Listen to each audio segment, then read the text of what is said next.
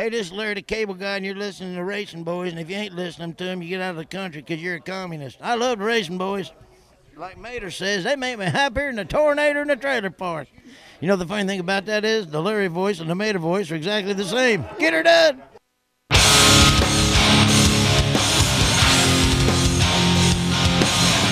It's time for America's most unique motorsports show, Mostly Motorsports with the RacinBoys, brought to you by Rod & Supply and the Power Eye Midwest Lightning Sprints.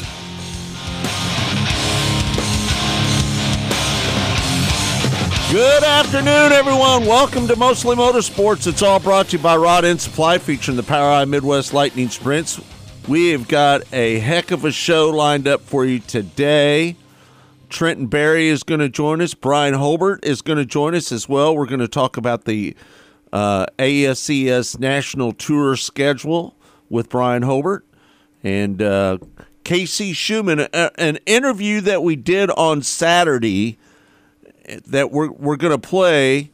And Casey Shuman had a lot to say about what was going on out at I-70, wasn't he, Kirk? Yeah, it's three high-limit dates. Right. Next year, 2 in June, and a midweek show in October. Talked about that, and a little hint of some of the other events that they're going to be scheduled out at I-70 Motorsports Park. So good interview with Casey Shuman. For those of you that missed that, we'll play it again a little bit later on in the show. Yeah, no doubt about it. Kirk, let's not talk about the Chiefs today.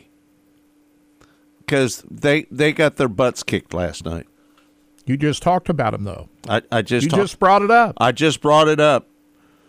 And as much as I didn't want to bring it up, that was, hey, Todd, that wasn't a very good game last night, was it, bud? I didn't make it past halftime. A lot of injuries last night. A lot of injuries, just for the Chiefs. A lot of flags. I went to bed after halftime. To be honest with you, I was asleep by halftime. I didn't mean to. I just fell asleep. It wasn't that good of a game as a fan, and right. If you're a Chiefs fan, it wasn't a good game. If you're a Packers fan, it was a great game. Hey, just so you know, Todd, I fell asleep for the first 4 minutes of the game. Yeah, it's like you said. I do not like evening games. It's just not something I've ever liked, to have to wait all the way all day to watch a game for the Chiefs. I know being prime time means you're one of the better teams. Right. But we're just not playing like one of the better teams. We're not. I told you guys this. The offense sucks. Yeah, I told you on Saturday we wasn't going to win.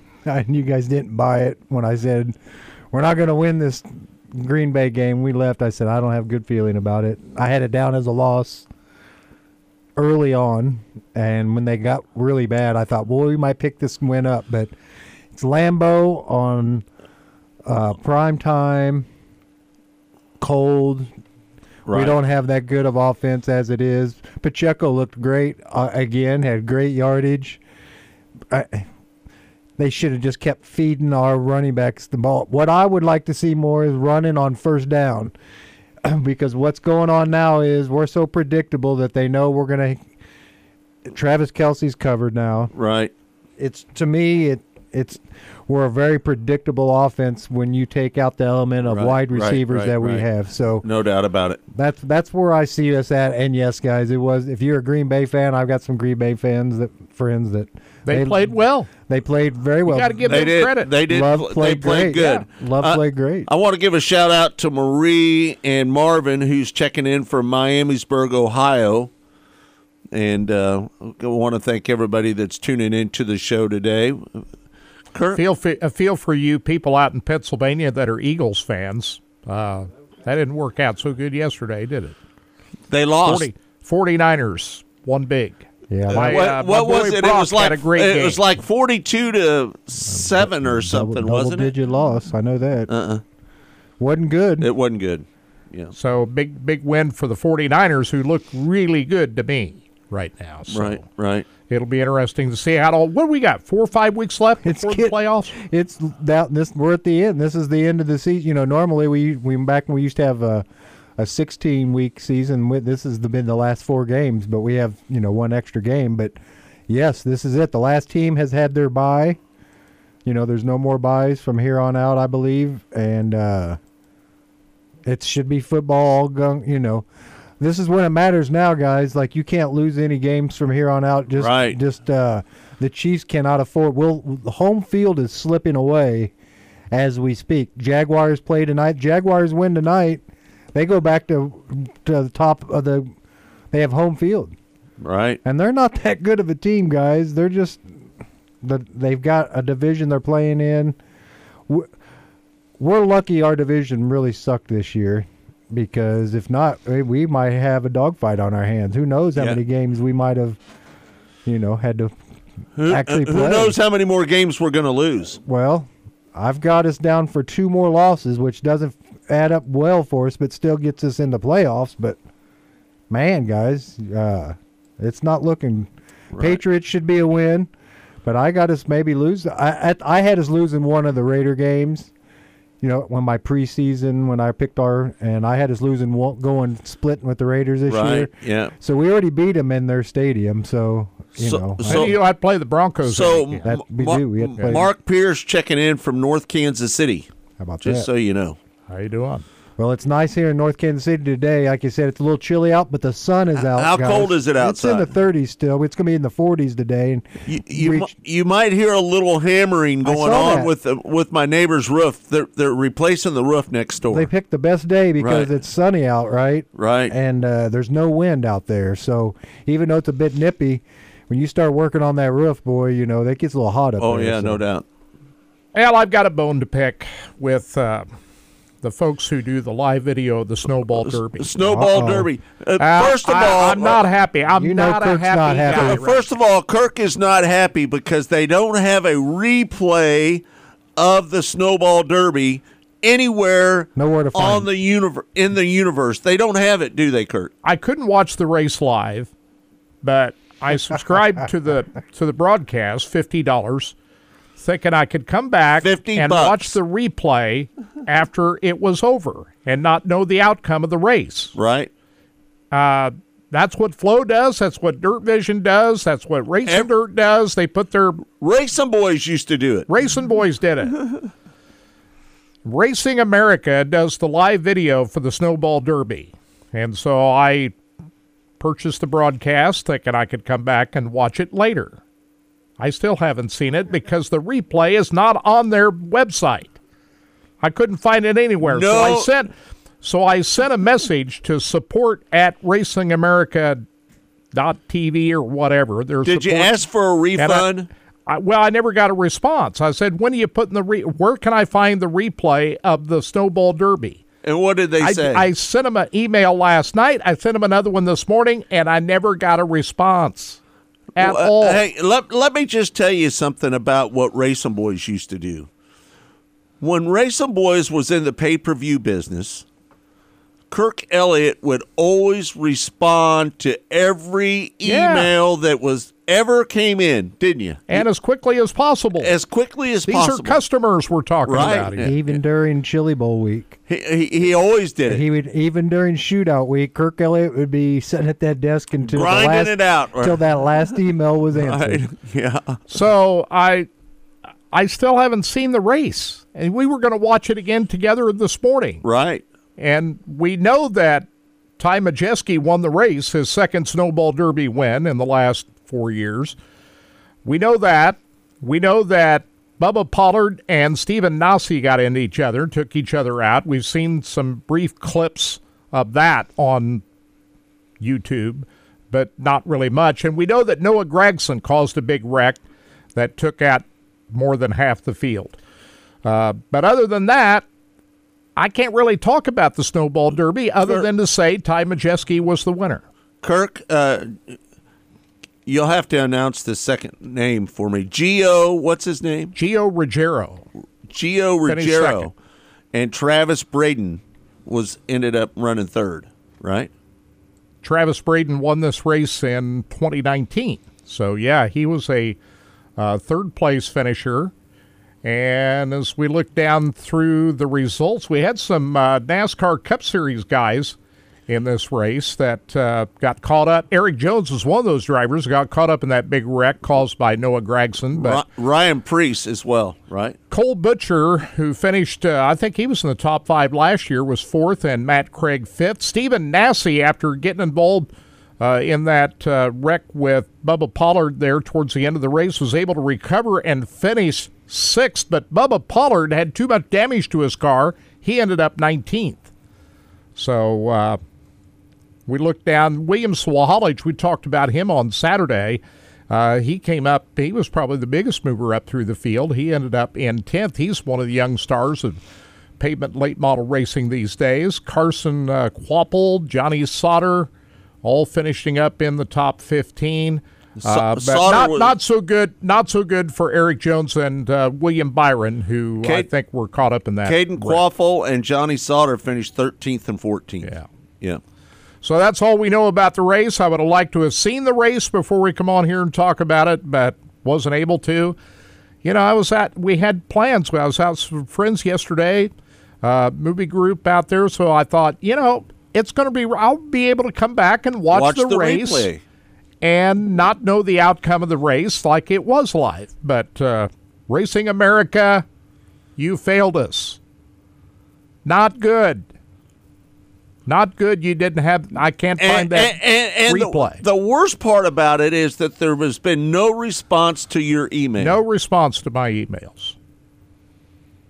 And you were always quick to respond to everybody. I said, I just want to know where I can find the replay. Right. And if it's not up there, when is it going to be up there? Right. Now, they're racing today, the Snowflake, and all of those events that were scheduled for Saturday got rained out, so they're running them today as we speak. Hey, Kirk, they're charging separate for that, aren't they? Yeah, you could buy a bundle. I think it was instead of $50, you could have paid $60-some. But I was just interested in the Snowball Derby, 300-lapper. That's all I cared about. So the Snowflake is today? Snowflake is running, I think, as we speak. Wow. But we talked Saturday morning. The weather forecast didn't look good at Pensacola. I thought they'd be lucky to get anything in, and sure enough, the whole day was wiped out. So maybe we should put that up on one of our screens. I didn't subscribe to it, so we have no access to it. Well, I'm not going to spend any more money with Racing America until I get a response back from it. Flow Racing needs to step in and cover this event. That would solve everything. You think? Yeah. You think? What about RacinBoys covering it? We don't do live video anymore. Well, we could. No, I think it ought to be on Flow. That would be a good place for it. Kirk, the ASCS National Tour dates come out last night. They dropped, didn't they? Right, they did. Yeah. What do you think of the dates?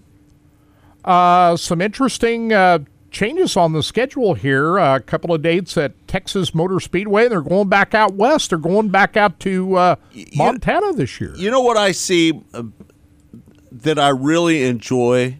I see a lot of $5,000 to win dates. Yeah. On the tour this year. One of those at Lakeside Speedway on Memorial Weekend. Yeah, no doubt about it.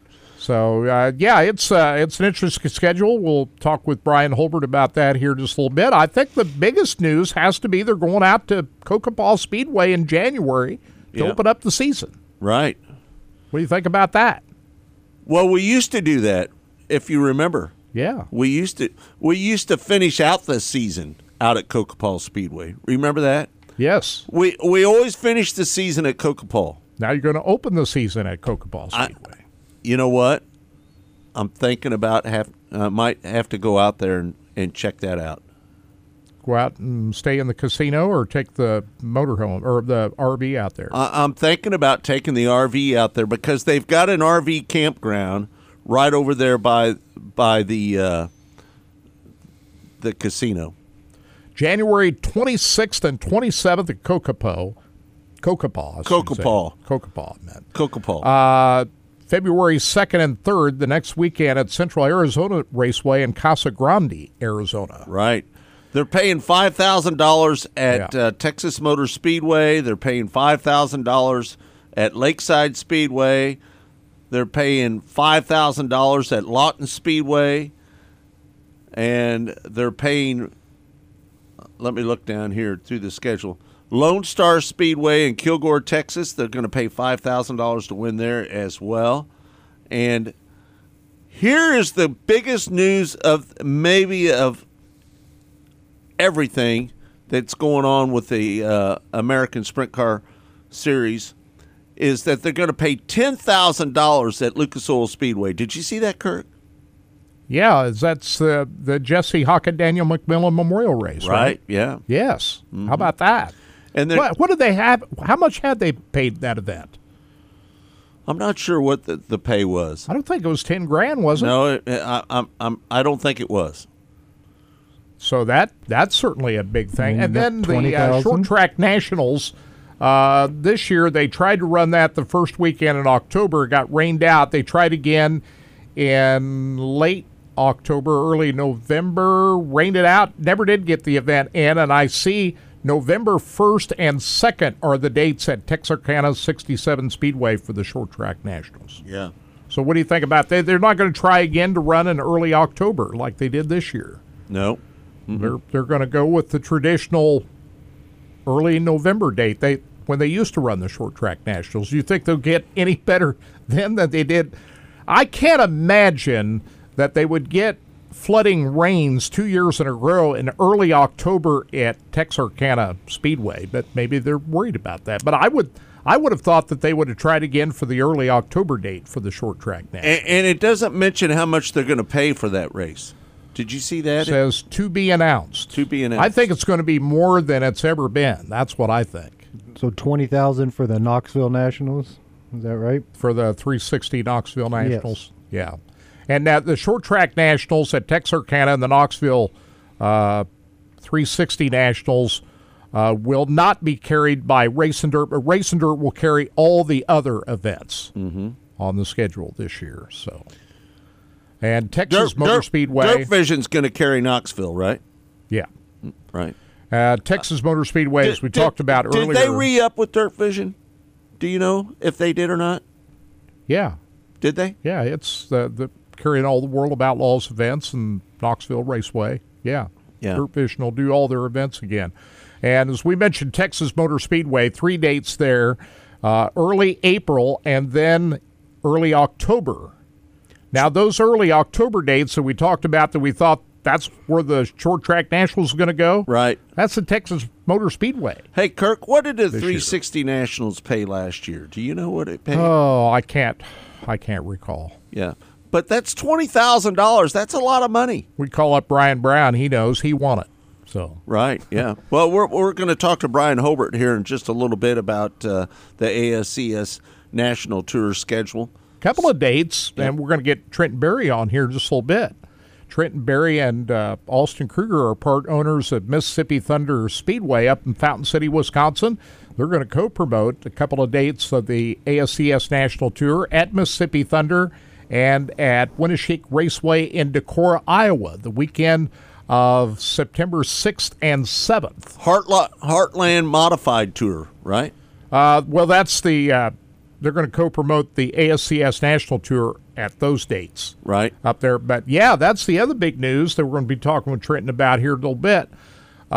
He and Austin, along with Eric Chesterman, have formed the Heartland Modified Tour and have purchased the American Racing Modified Tour, which we talked about this on Saturday morning. I think it's a good idea. I like what they're doing here. They're going to create the Heartland Modified Tour that will have dates in eastern Kansas, western Missouri, and northern Oklahoma. And I know Lakeside Speedway, we talked with Ralph Palmer, general manager at Lakeside Speedway the other morning. He's going to have a couple of those dates. Hey, I don't want anything to do with promoting. Just so I don't you know. either.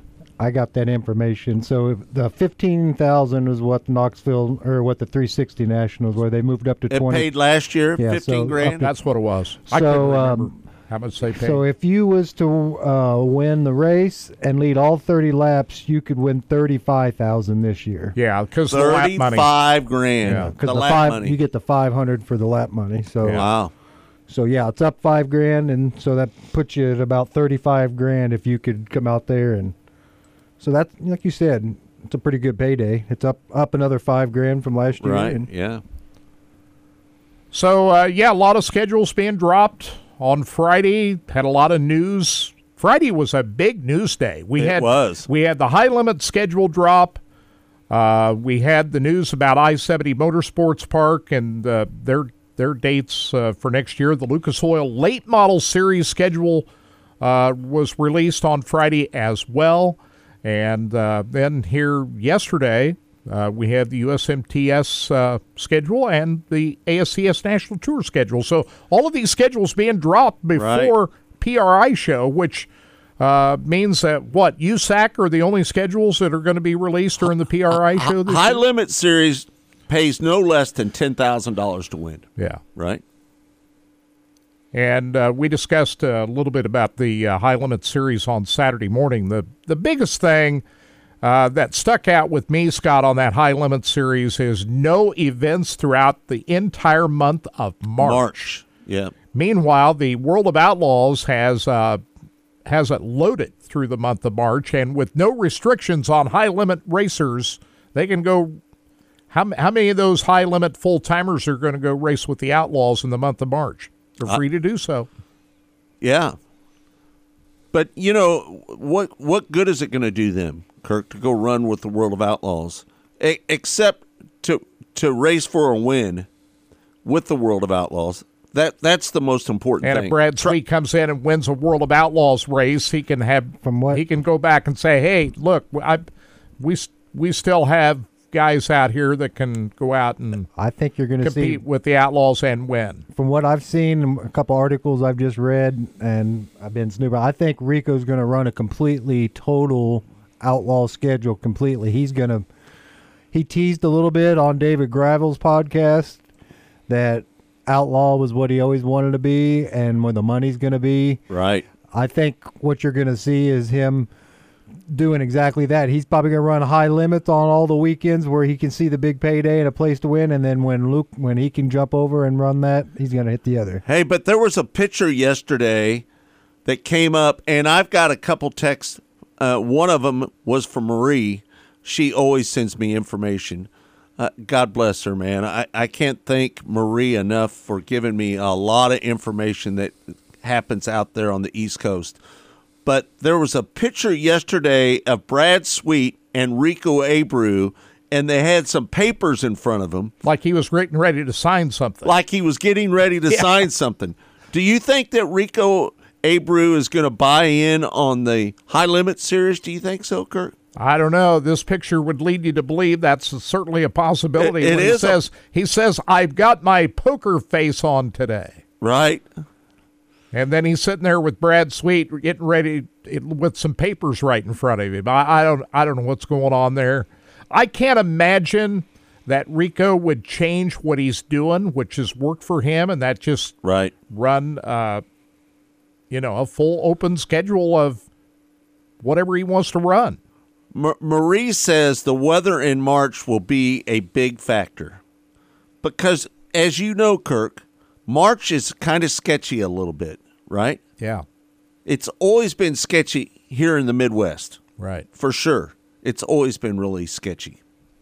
Well, the Outlaws are going to go full bore in March, racing at a lot of different racetracks in Texas and down south, and we'll see how it works out. I think the only downside to the High Limit Series, you start off in February and you get momentum build up, and then all of a sudden you shut it down for a month. Right. I don't know if that's the right move or not, but that's what High Limit Series is going to do. It's going to be interesting, like I said before, to see what high limit drivers are going to go run those Outlaw dates in March, which they're free to do so. Yeah, no doubt. All right, we're going to take a break. When we come back, more Mostly Motorsports. It's all brought to you by Rod End Supply, featuring the Power Eye Midwest Lightning Sprints. When we come back, Bryan Hulbert, the voice of the Lucas, I say that all the time, the ASCS National Sprint Car Tour is going to join us next right here on Mostly Motorsports.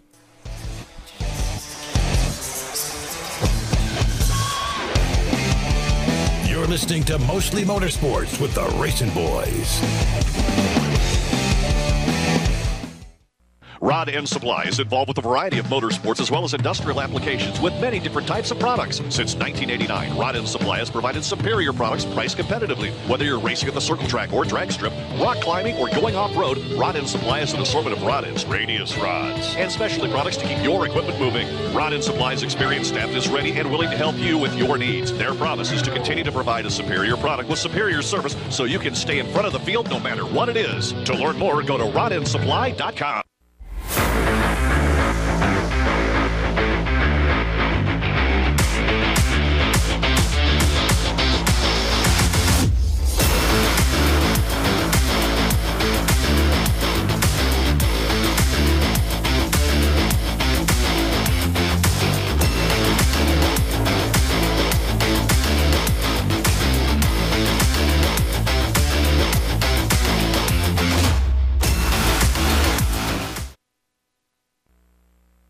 Rod End Supply is involved with a variety of motorsports as well as industrial applications with many different types of products. Since 1989, Rod End Supply has provided superior products priced competitively. Whether you're racing at the circle track or drag strip, rock climbing, or going off-road, Rod End Supply has an assortment of rod ends, radius rods, and specialty products to keep your equipment moving. Rod End Supply's experienced staff is ready and willing to help you with your needs. Their promise is to continue to provide a superior product with superior service so you can stay in front of the field no matter what it is. To learn more, go to rodendsupply.com.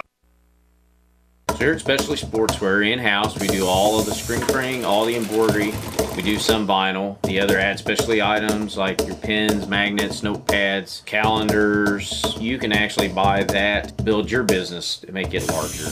We have the largest screen printing process and the largest embroidery anywhere around in the area. We can do stuff all the way from your school clubs to sports teams, a professional look in the office. If you can imagine it, we can do it for you.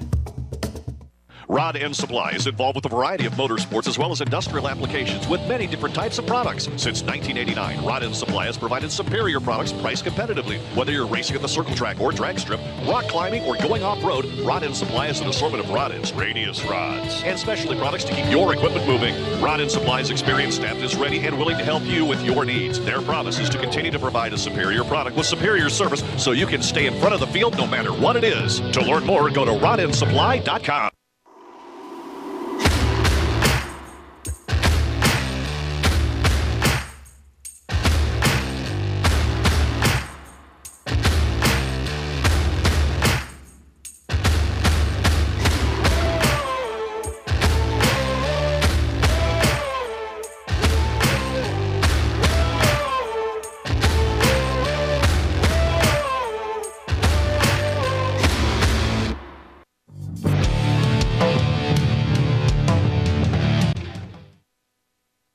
Race fans, the National Sprint Car Hall of Fame and Museum is open 7 days a week, year-round, for you to come in and check out all of the wonderful race cars on display in the museum. And our online store at sprintcarstuff.com is open 24 hours a day for you to check out everything that we have in stock for sprint car fans. Whether it's for a birthday, anniversary, or Christmas, sprintcarstuff.com has it all. That's at the National Sprint Car Hall of Fame and Museum in Knoxville. When Steve died, the outpouring of love was amazing. These dollars had come together to support us, and we realized, no, we didn't want to use them for us. We wanted to use them to help others. The foundation has done so much for so many people. It helps any family that has somebody, whether it be a crew member or one of the drivers, that get hurt. We can help them to get through the situation. I was injured in a non-wing sprint car accident that broke my neck and left me with a spinal cord injury. I was in the hospital 8 months, and that got really, really expensive, so having that extra help to help push me and my family forward was a big deal. Yes, Steve's death is the reason the foundation exists, but it's Steve's life, and it's the lives of racers everywhere is the reason we're able to do the work we do.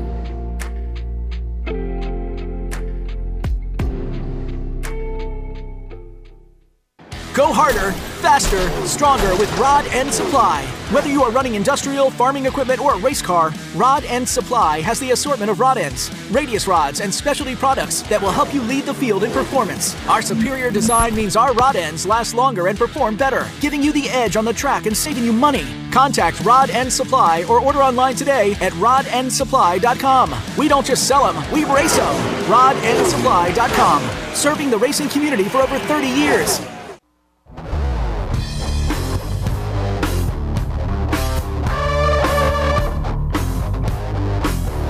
Welcome back. It's Mostly Motorsports, and it's all brought to you by Rod End Supply, featuring the Power Eye Midwest Lightning Sprints. Joining us now on the show is the voice of the American Sprint Car Series. Bryan Hulbert joins us. Bryan, how you doing, bud? Doing all right. More focused on small cars and big cars these days. Now, so let's start off by talking about the Chili Bowl a little bit. I noticed that there was 140 cars that have checked in, but we know that number is going to increase to somewhere over 300 cars, right? It's 172 as of today. In fact, before you called, I was working on getting all that in the website. So we're about on pace with the rate that the entries came in last year. Yeah, no doubt.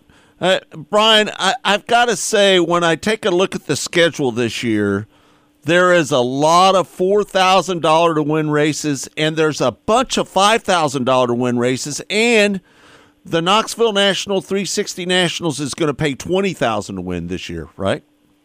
Yeah, and that's what it paid last year, and plus you throw lap money on top of that, and then short track, that was supposed to be $20,000 last year, and unfortunately Mother Nature got the best of that, but I don't see Tim going backwards on that. Of course, I'm not saying that's what it's going to pay. I have not received all that confirmation yet, but the last year one of the goals was to get the purses up a little bit in 360 racing, and Terry accomplished some of that. He's trying to continue that this year with adding some more 5,000 win shows, making the bulk of them 4,000 a win, and just trying to add to it.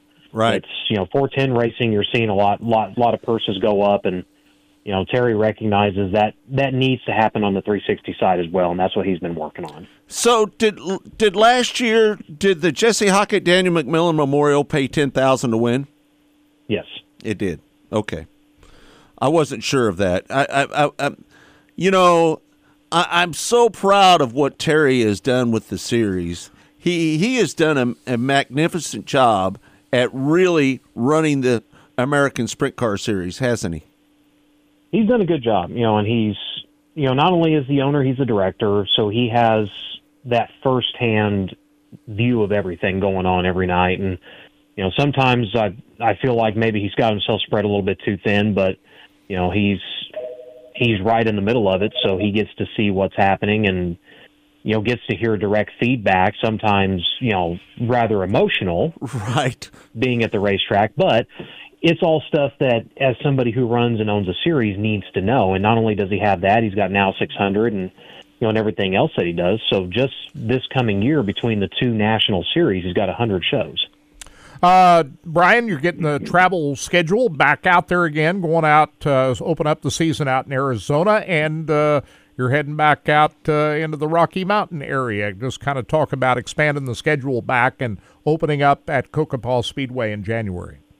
That was the thing with everything that had been going on, coming out of the pandemic, and recognizing that for our teams, it's tough to go coast to coast. And even when you guys were on the road with us, that's a hard schedule to run, going from all the way to the East Coast, all the way to the West Coast.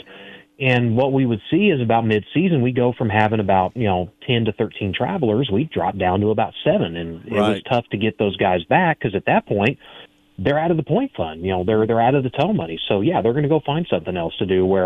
And Emmett had started doing it even when he owned the series and consolidating back in the Midwest. And Terry was able to carry that, and we saw a larger following, better car counts, and it's allowed him to rebuild a little bit. And this year, as smartly as possible, adding some of those expanded dates and going back out to Montana, where there's really been a demand for us to go back out to Arizona, at a time of the year where, you know, a lot of those guys, it's too far to travel to Florida. Right.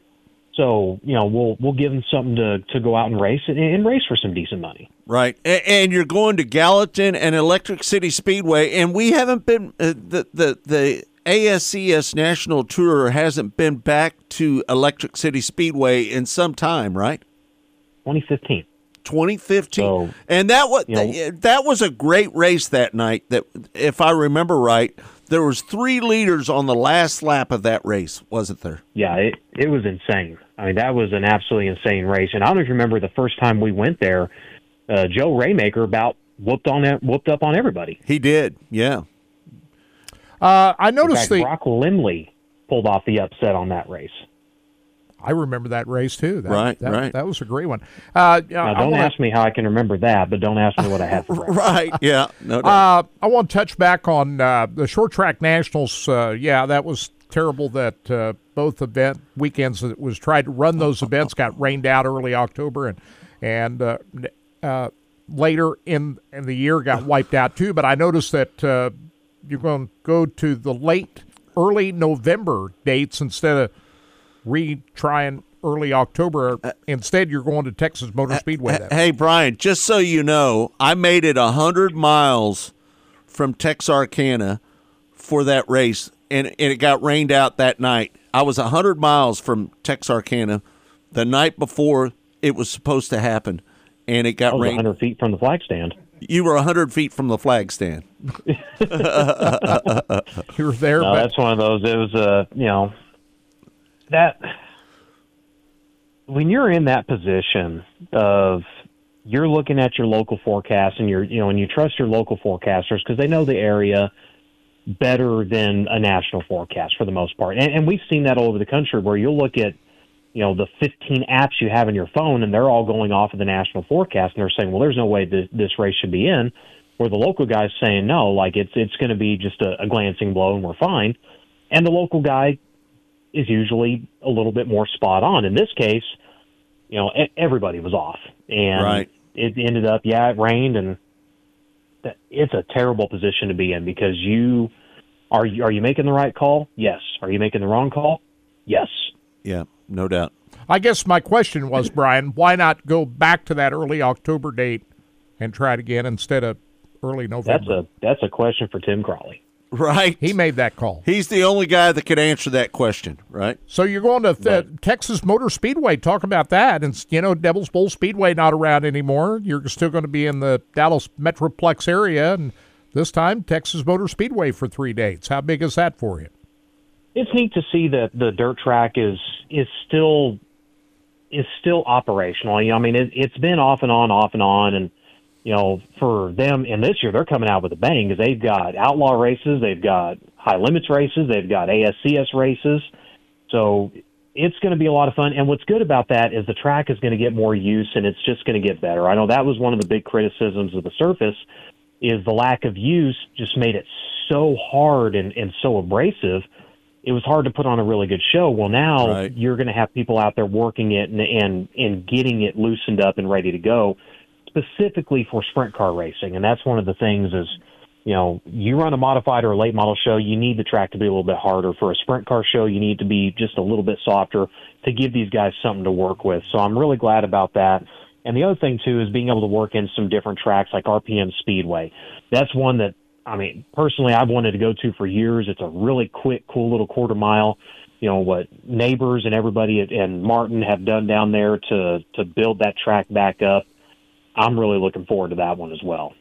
Hey, Brian, let me get off topic just a little bit. What do you think about the High Limit Series taking on the World of Outlaws this year? What's your thoughts on that? I don't know. I've seen it done before, and we've seen the results of it, and I'm not foreshadowing, and I'm not saying anything bad about either series. It's going to be interesting.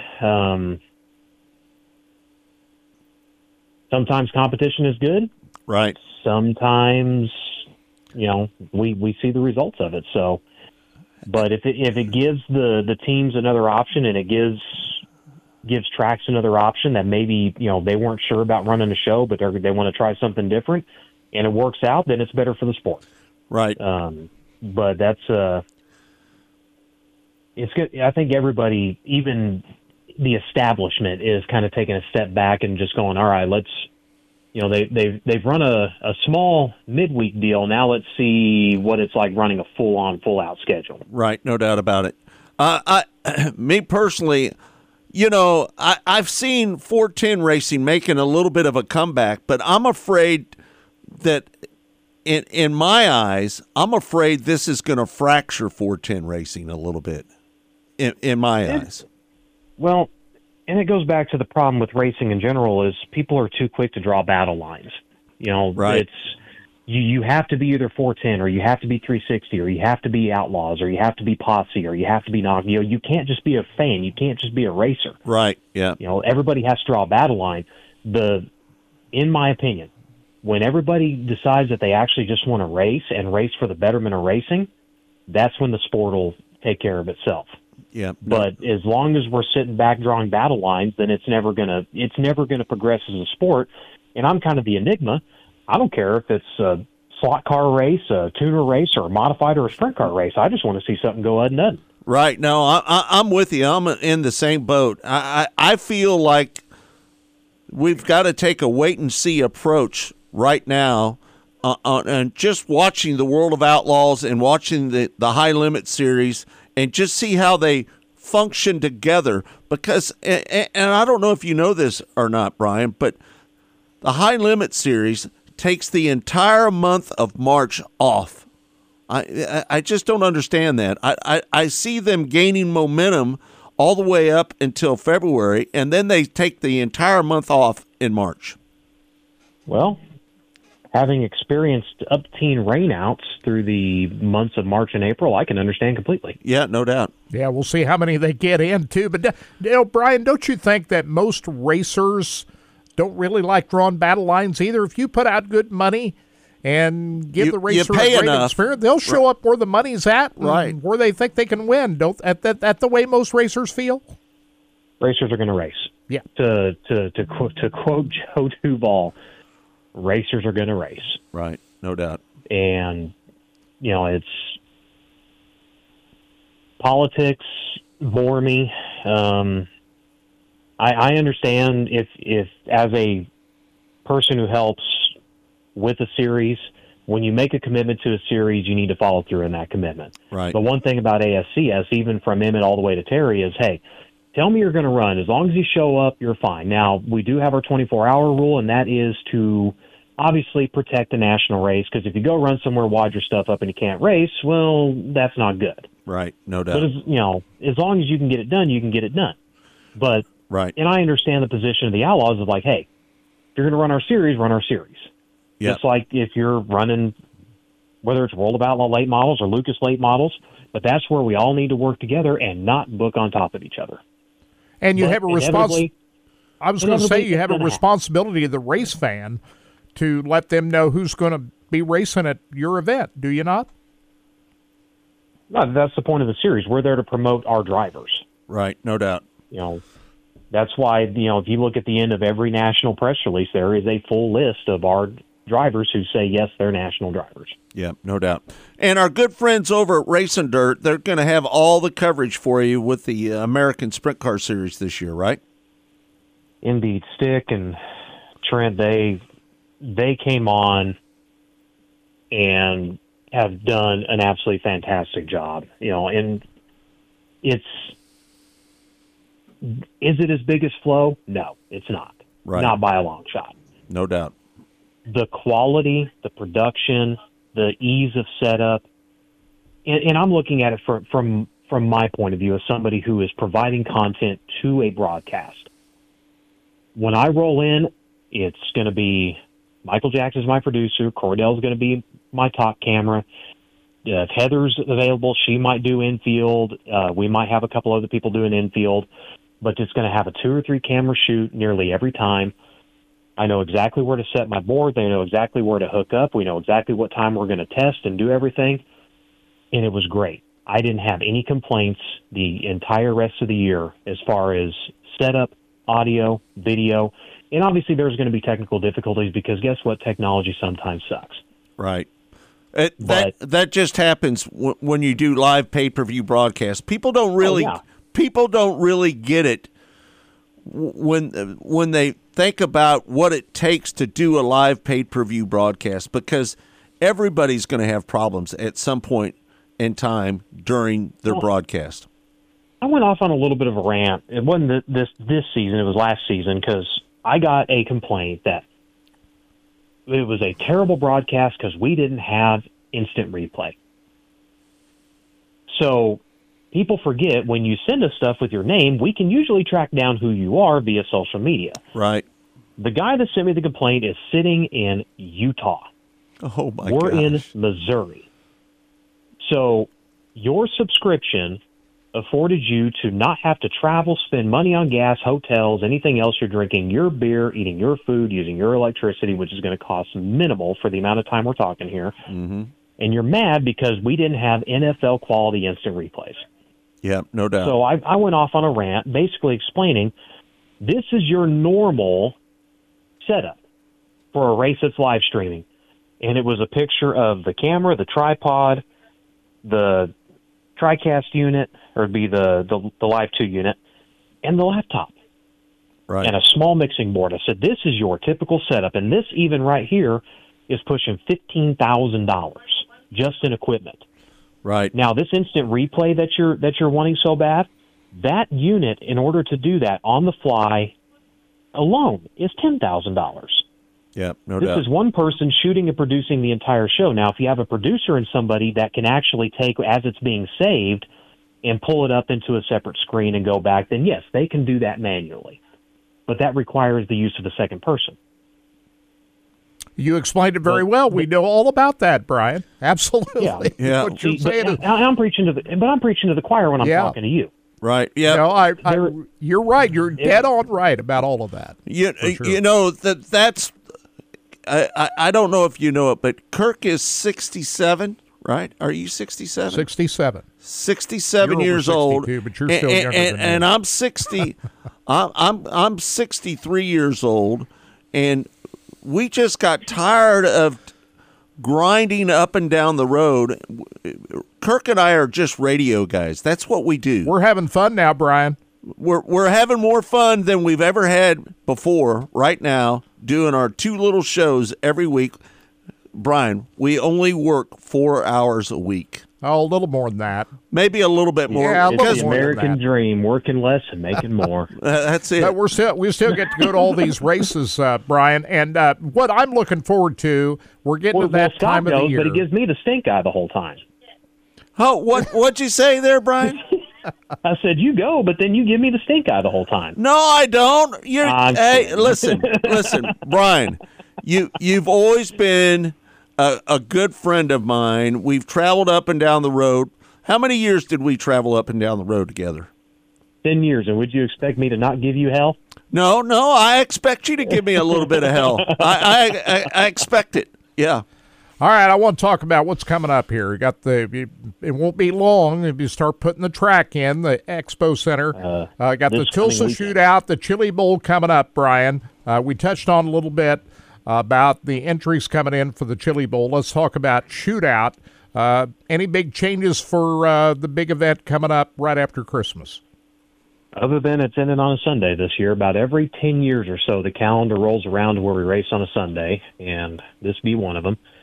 And it's interesting because we're not racing in 2024, but it is the 2024 event, and that happens about every 5 or 6 years. Mm-hmm. So it's interesting trying to explain to people, like, no, this is really the 2024 event. It just happens to end on New Year's Eve. Next year, the calendar will correct itself, and we'll be splitting New Year's like normal, but the pace that the entries are coming in for the shootout is mind-boggling. How many do you have so far, Brian? It's over 30. It was 1339. Wow! Found out the press already 1339.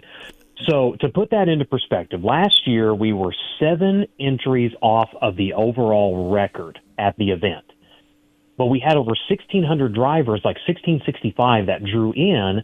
That was a new record for entries that were actually tallied, and yes, we are racing. Right. When we cut off on December 15th last year, when we cut off the pre-entry prior to the event, we were 1530 something. Wow. Do you think we're already almost there? Do you think we'll break the record this year? We're on record watch. Right. Because the deadline for discounted entry was last week. And when Matt left here, he had a stack in his hand of entries that he had written out that looked like War and Peace. Wow. Can you get all those entries inside the building? Yes. Yeah, no doubt. Because the good thing is you'll have a guy that enters 4 classes, but it's 1 car. Yeah. Right. Yeah, no doubt. That makes a difference. Yeah, no doubt. No doubt. So ends on a Sunday this year, and the Chili Bowl, we see that Logan Seavey is going to be back driving for Kevin Swindell again this year, right? Yeah, I know there was some question about that because he'd been driving for Abacus, but I mean, you got to dance with the one that brung you. What him and Kevin and Jordan did last year was amazing. Their first year as car owners, and with Kevin's experience to come in, and with Jordan supporting him like that, to come in and pull off a win, it was just incredible. Yeah, no doubt. And not only that, Kevin came in as a champion car owner for the shootout with Gavin Bochelle. Yeah, no doubt. So he may not be racing, but that doesn't mean he's not winning drillers. Right. The only bummer is that Rico's going to be over in Australia racing, and Kyle Larson, he's decided that he's not going to come back to the Chili Bowl. He's going to go do some late model racing. How much is that a factor into bringing people into the Expo Center? Hard to tell. I mean, if you want to race, you can race. Rico has wanted to go to Australia forever, and to finally get the opportunity to do that, absolutely. But he'll be back. He'll be back to Chili Bowl. Sure, no doubt. He's not. Yep. Rico is a man of the fans. He's a racer's racer. Right. If you want to go run late models, go run late models. That's fine. This opens up opportunities for other people to win the Chili Bowl. Absolutely, doesn't it? It does. I mean, there's no question about that. I mean, the race last year. Okay, so if other players are in the game, does Logan win the race? Right. But at the same time, as determined as they were, I don't know if anybody was going to beat them. Yeah, no doubt about it. So Tanner Thorson, Logan Seavey, and Sammy would be the 3 former champions that would be there this year. Is that correct? Yes. Yeah, no There's doubt. I think somebody new is going to win this year. That's what I think. Yeah, I think that Justin Grant has the best chance to win this year. I feel like every year coming in, Justin's right there, and right. it always goes back to it's the 5-cent part that screws you. Right, no doubt. I feel like that he's been snake bit by that, but he's due. I feel like that Chili Bowl luck has to swing around and finally pay off for him. I'm hoping. Yeah, no doubt. I think he gets it. If there's anybody in that building, I feel like has been so close, but so far in the last 5 years, it's him. Yeah, no doubt. Bryan, we can't thank you enough for taking the time to join us here on Mostly Motorsports. It's all been brought to you by Rod End Supply, featuring the POWRi Midwest Lightning Sprints. Thank you so much for taking the time to join us today. And I love it when you bust my balls, just so you know. Well, the problem is, if we were ever actually really nice to each other, we'd be convinced we were mad at each other. No doubt. I love you, Bryan. I can't thank you enough for being on the show today. I appreciate it. Thanks, guys, for having me on. You do a good job of keeping Scotty Cook in line there, Bryan. So good job. Hang on. That's a full-time position. Hey, listen, I know about that job because I traveled with him for so many years. Now, you guys share a room together, don't you? So he goes to bed right as the sun comes up, and I get up and wake him up and say, "Hey, we got to check out." Right? Yeah. That's. So there's been a lot of mornings where I don't think I have Scotty Cook. I think I have the artist formerly known as Scotty Cook. Right. Yeah. No doubt. And about 2:00 after a nap or so, he comes around and it's Scotty again. It's like Dr. Jekyll and Bubba Hyde. Right. No doubt. I've been there and done that with him before many a time. So, thanks, Bryan. Appreciate you taking the time to join us here on Mostly Motorsports. Thanks, guys. See you soon. All right. Happy holidays. All right, there you go. Bryan Hulbert, the voice of the ASCS National Sprint Car Tour. Man, he does a great job. He is, let me just say this. Bryan Hulbert is one of the very best announcers in the business, isn't he? Yeah, he does a great job. He's been doing it a long time now with the ASCS. Oh, yeah. So yeah. He's one of the best out there, no doubt about it. So yeah.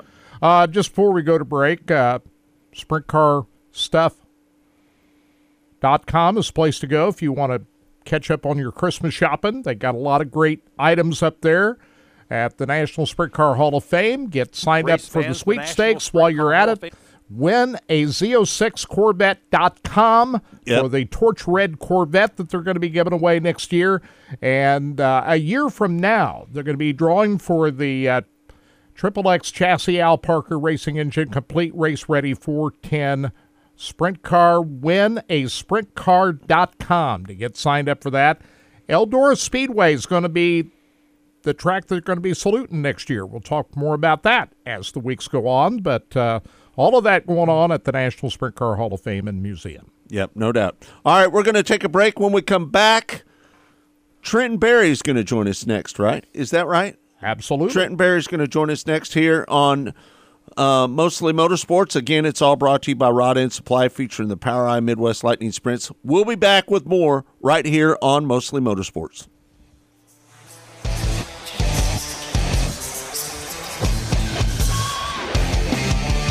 You're listening to Mostly Motorsports with the RacinBoys.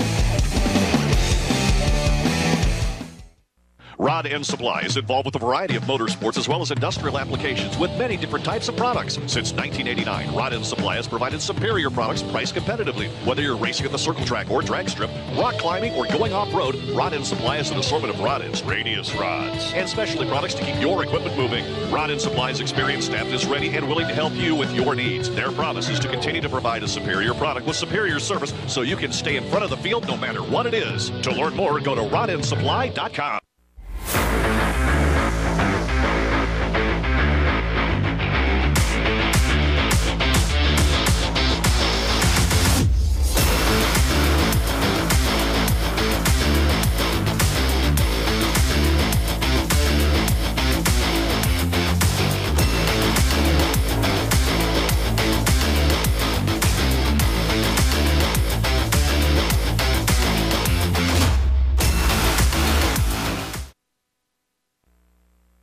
Rod End Supply is involved with a variety of motorsports as well as industrial applications with many different types of products. Since 1989, Rod End Supply has provided superior products priced competitively. Whether you're racing at the circle track or drag strip, rock climbing, or going off-road, Rod End Supply has an assortment of rod ends, radius rods, and specialty products to keep your equipment moving. Rod End Supply's experienced staff is ready and willing to help you with your needs. Their promise is to continue to provide a superior product with superior service so you can stay in front of the field no matter what it is. To learn more, go to rodendsupply.com.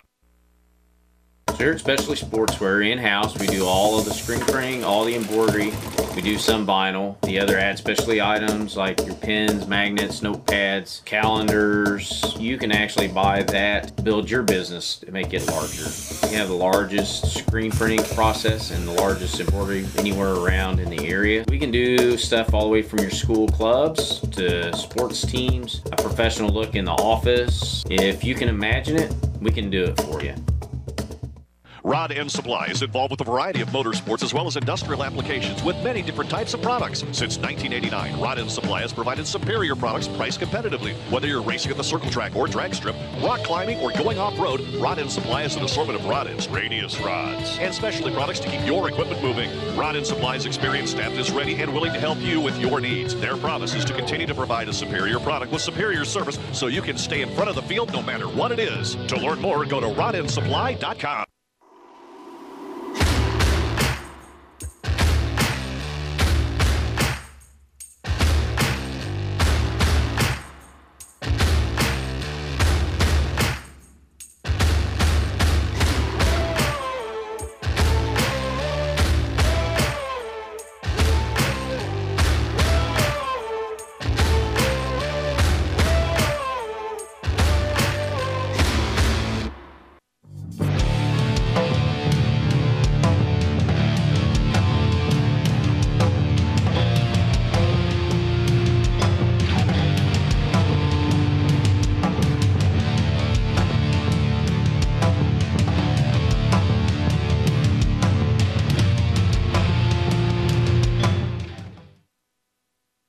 Race fans, the National Sprint Car Hall of Fame and Museum is open 7 days a week, year-round, for you to come in and check out all of the wonderful race cars on display in the museum.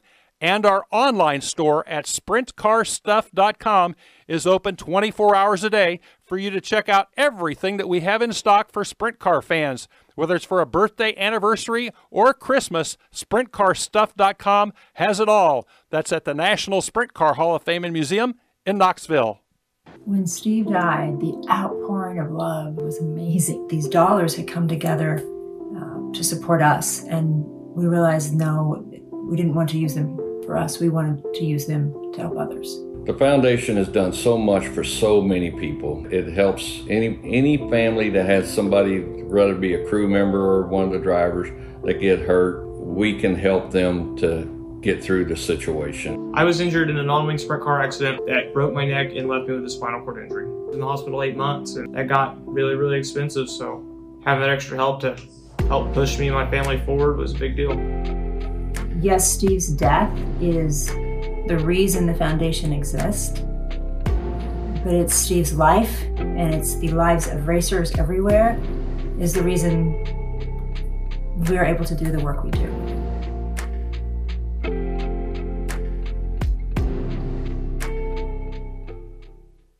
Go harder, faster, stronger with Rod End Supply. Whether you are running industrial, farming equipment, or a race car, Rod End Supply has the assortment of rod ends, radius rods, and specialty products that will help you lead the field in performance. Our superior design means our rod ends last longer and perform better, giving you the edge on the track and saving you money. Contact Rod End Supply or order online today at rodendsupply.com. We don't just sell them, we race them. rodendsupply.com. Serving the racing community for over 30 years.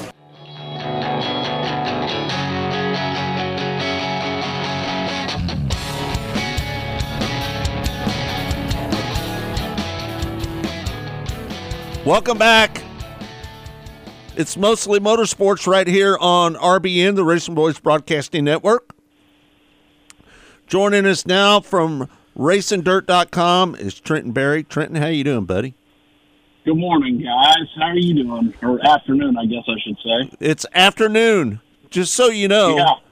Yeah. We just got done talking to Bryan Hulbert about the 2024 ASCS National Tour schedule. Man, that schedule is loaded with a bunch of $5,000 to win races, isn't it? Man, it really is. It looks great. Just blessed to be a small part of that thing. That's been a terrific relationship, and a series that I know you guys hold dear to your hearts. You always had and always will. And I'm kind of proud to help showcase kind of that next era of that tour. And you know, Terry's taken on after a legend, and you know, I'm so appreciative of the foundation you guys laid for what we were able to do with Racing Dirt. So it's pretty cool to be involved with, and I'm not going to lie to you. And Scott, I know that when I still kind of wet behind the ears. I wasn't the biggest sprint car guy, and this has nothing to do with business, but I am paying more attention to it now. And I can tell you this: I really enjoy. Over the years, I have opened my eyes to the entire cross section of motorsports, whether it's weekly racing with stock cars, whether it's open wheel stuff with sprint cars. I really enjoy it, and I've grown to love that tour and our involvement with it. I'm just so appreciative for the opportunity there. As you know, I spent 13 years out on that tour, and it's near and dear to my heart, to be honest with you. Oh, yeah. Yeah. Oh, yeah, I know it is. Yeah, so, you know, I've got a lot of miles I've traveled up and down the road with that national tour, and let me just say this. You guys have been doing a great job over there doing the broadcast for them. Well, and I appreciate that. We're, you know, as the tour grows and viewership grows and all that, we got plans to do even more. You know, I mean, in a perfect world, I'd love two identical crews, one for the USMTS and one that could operate on that same level for ASCS. And I really, and I'm not just trying to lip service. I think we're going to get there with it. I don't know that it'll be this year, but I think this year will be a little better than last year. And I'm just looking to build on it too. And what Stick and I kind of in this phase of racing dirt and what we're doing is, we're really looking to be. We just kind of got pigeonholed as the video guys for a lot of years, and always wanted to be more involved and to do more things and to kind of work a little more towards dealing with our own fate. In the media world, you got a lot of fate up in the air, and it's in the hands of a lot of other people, and it's no different than the networks broadcasting college sports and professional sports and all that. But I just wanted to get a little more in control of our own destiny a little bit, and man, we've just partnered with some great people all the way around. And I was tickled to death. We're able to take the ASCS to Wisconsin for the first time ever. And I'm telling you, they are going to rip around the Mississippi Thunder Speedway in September, and they're going to back that up the next night. That racetrack in Decorah, Iowa, that's one of the best little bull rings around. That thing's a circle. Those guys they're never going to be straight more than just the time it take you to snap your fingers, and it's going to present quite a challenge. And to our knowledge, the people I've talked to at Decorah, they have never had any kind of open wheel race at that racetrack that anybody can recall. So that's really cool. Mississippi Thunder is going to announce another one early in the season, not an ASCS race, but they haven't had a lot of open wheel stuff right there too. And Bob and Tyrone, they'll keep that racetrack tacked up, and it'll be just on fire that night for that race. So I'm really looking forward to that. And that entire schedule is so really Trenton. strong. So Trenton, you're going to promote 2 races with an ASCS Yep. National Tour this year, right? Tell me what races Yep. you're going to do. Those are the ones he just talked about. Right. Yeah, with Terry. Those, Yeah. those 2 right there. Mississippi Thunder, and then the other one's Winneshiek Raceway is the name of it. It's Winneshiek County. They're right in Decorah, Iowa. It's a cool racetrack. Kirk, you've probably seen it. It's right there in the middle of town. It's a really neat fairgrounds racetrack. I've never been there before, even though I've been. But I would want to go there sometime. But how far is the distance between Fountain City, Wisconsin, and Decorah?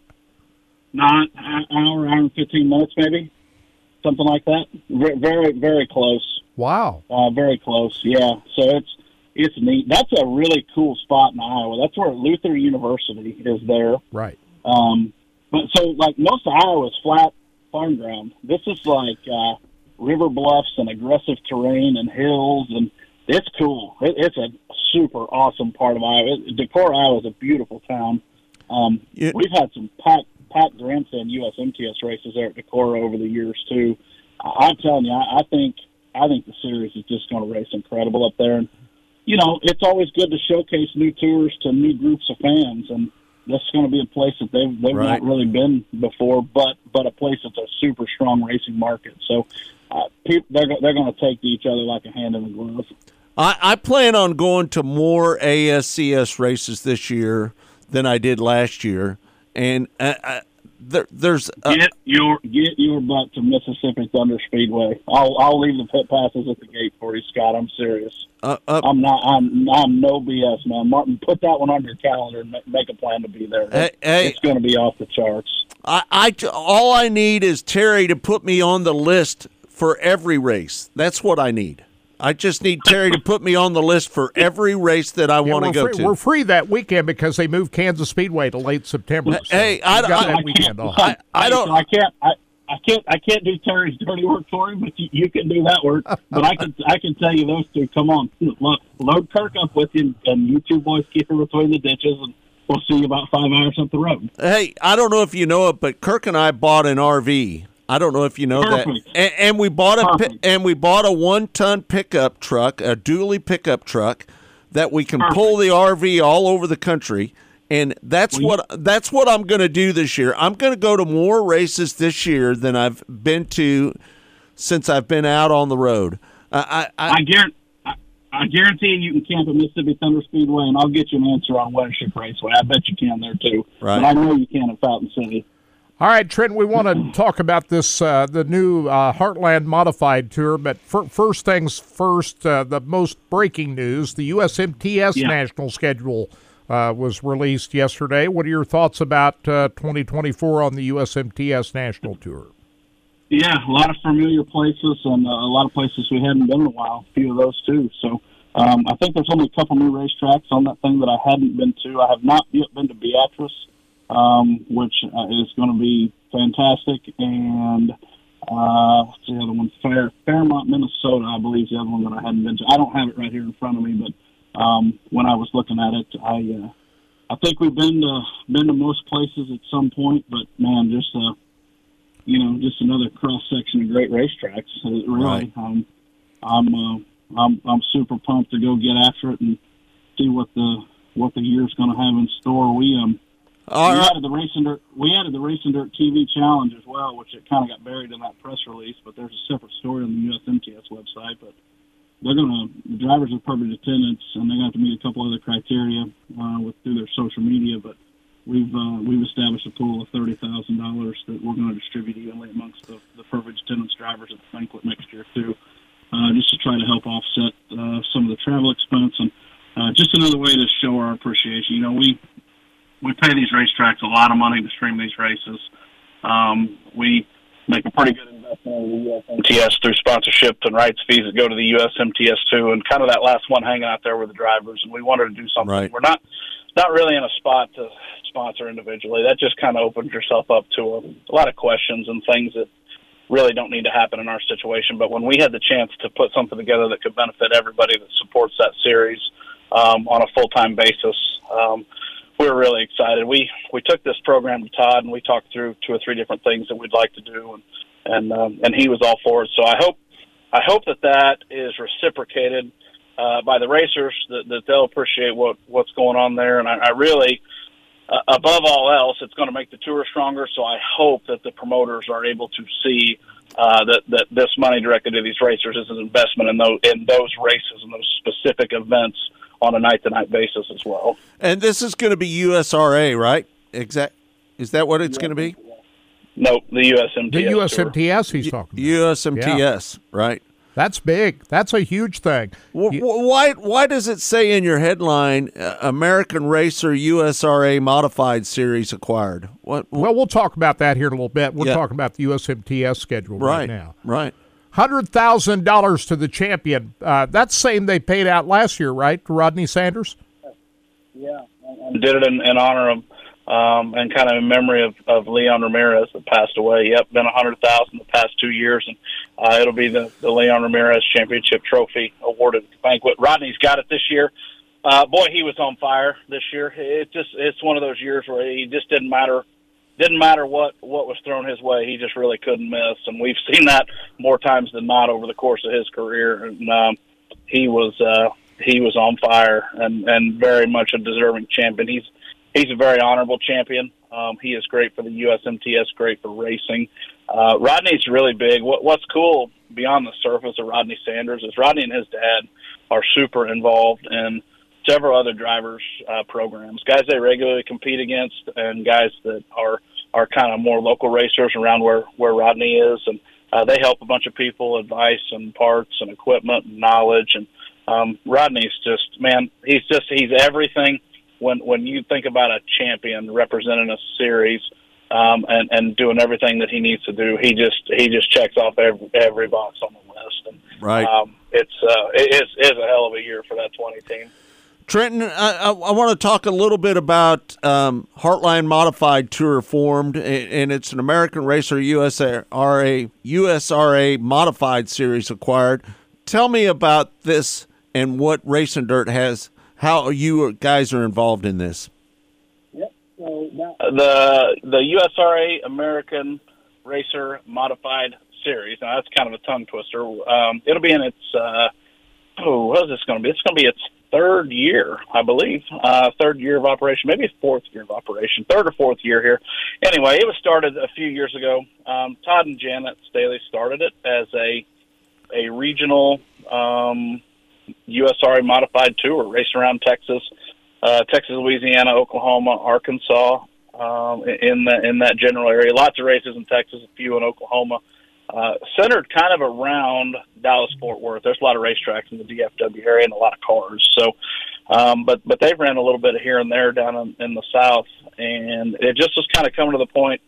Todd had talked to us in the middle of the year about maybe doing something a little different with it. Stick and I and then Eric Chesterman, who was running it, were pretty adamant that, hey, we need to make sure this thing stays after it. And we just didn't really know what the future was. And Todd wasn't quite sure what he wanted to do. And so it was just easier. And we talked to him along the whole way from the middle of the season on, and what that could look like if we were able to purchase that from them. And I'll tell you, just like in everything else, he's fantastic to work with. He is the best consultant that we can deal with. He knows the ins and outs of all of it. Guys, he even went so far as he negotiated with us a little bit on price to get it to a point where we could afford to get it and operate it. And then he also worked with us on the terms too. So, man, you talk about a business transaction.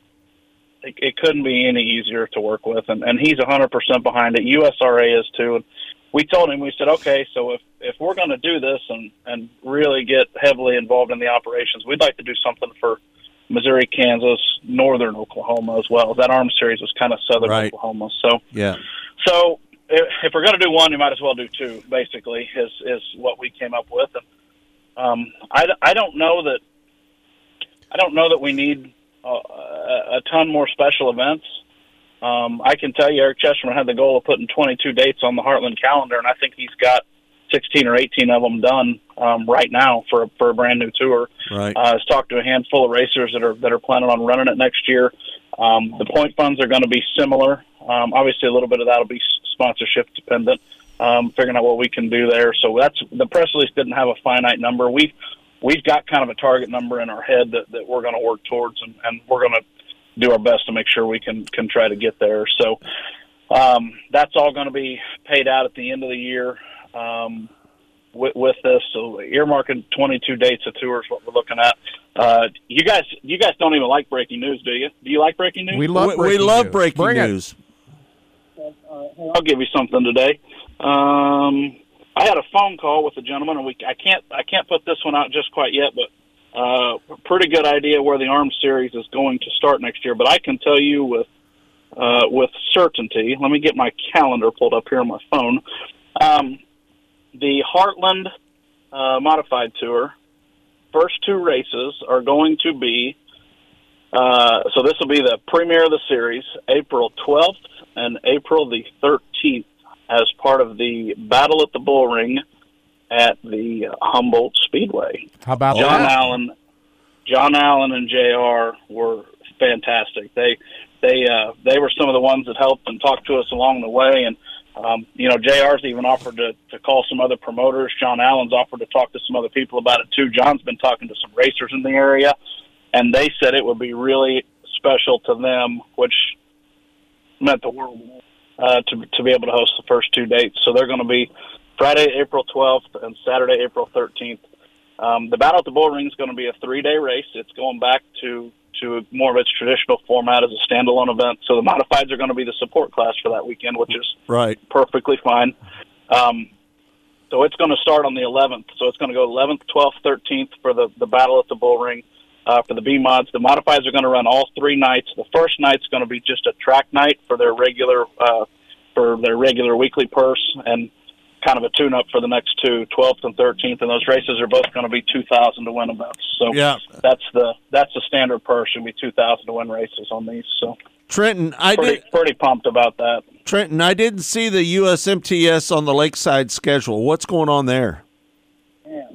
So I didn't either, and I know they've talked. So I was kind of surprised about that too. I don't really know, to be quite honest. Well, we were confirmed by Ralph Palmer. We had him on Friday or Saturday morning show, and he said USMTS are working out the dates on it. And he also told us that the Heartland Modified Tour was going to be coming to Lakeside Speedway. Is that correct? Yeah, so I can speak for 100% on the Heartland Modified Tour, so that's great. I didn't hear that part. I listened to a bunch of the show, but I didn't hear that part of it. But yes, scheduled to go a couple times to Lakeside, at least tentatively. That's what's been agreed to there for that tour. I don't know on the USMTS, to be totally honest with you. I think there are probably. I'll be more surprised if there's not an addition to the schedule. Now, I don't have any inside information on it, but I just can't imagine that we go a whole year and don't have a date on the schedule. Well, he said I think something will probably get done there. So I just don't know right now. He said they're committed to that Grant Youngans Memorial Race at Lakeside Speedway. He wants that. He wants that to return. It's just a matter return. of setting up a date on it, I think. Yeah, no doubt.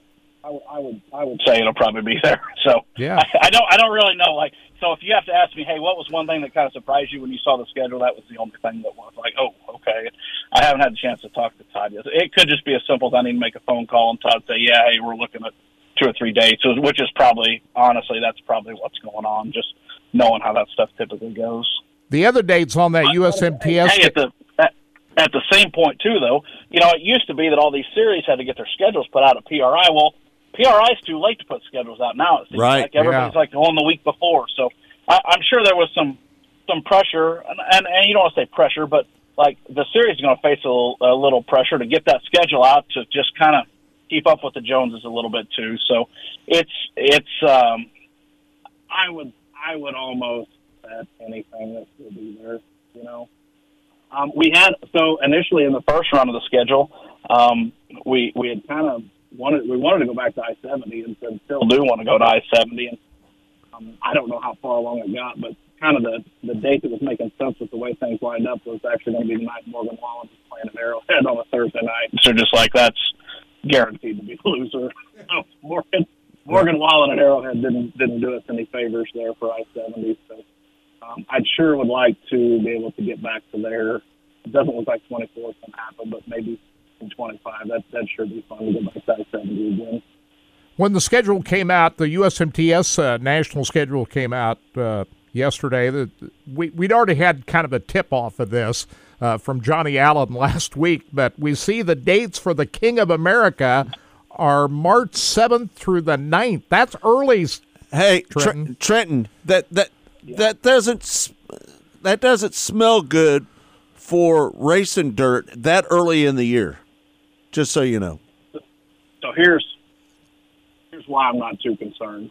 So if the weather's good and you can have it,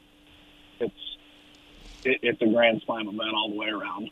You're giving yourself the most chance to succeed from an event standpoint, quantity of car standpoint, streaming standpoint. Everybody's if you can have it. Now, we went a lot of years that we raced that second weekend in March. We had several Battle at the Bull Rings that were at that time.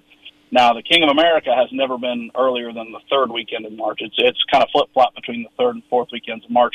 However, the past couple of years, they had bad weather on those weekends, so they split the events back, and that's why that Battle at the Bull Ring is going to be later. That's why the King of America is a standalone on its own. Now, there is a rain date already scheduled, inclement weather. I shouldn't say rain date, an inclement weather date. If the weather's just not going to be favorable there for the King of America early in March. But I'm telling you guys, fingers crossed, if things are all right in the world and we can race that thing that 8th and 9th of March, holy smokes, I'm all about it. I really am. It's set up for everybody to be very, very successful. Well, that is the history of dirt racing. If you somehow hit the jackpot and get a great weather weekend early in the year, doubt. It's going to be big. We've had. I don't want to speak out of turn on this, so don't hold me to it. But man, we ran 3 or 4 or 5 of those Battle at the Bull Rings that same exact time of the year when Ryan Whitworth was putting those races on that were standalone events. There's no reason to think. I mean, this thing has every. It's 50-50 at best, I'd say probably. Whether it rolls or doesn't that time of the year. But there's already an inclement weather day, so that's why it's not such a big deal. Is there's already a contingency plan in place because, hey, it could be a high of 22 degrees and 2 foot of snow on the ground too. So, not likely for it to be that bad, but it could just still be miserable cold. It could rain. There could be any number of weather scenarios there that wouldn't allow for racing to be successful. Hey, one other question I was going to ask you. The Featherlight Fall Jamboree wasn't able to be finished at Deer Creek this year. They did say that they were going to finish it in early 2024. Are they going to come back and finish up the 2023 edition of the Featherlight Fall Jamboree? I think it is there. Isn't it right there in April? I haven't looked at the...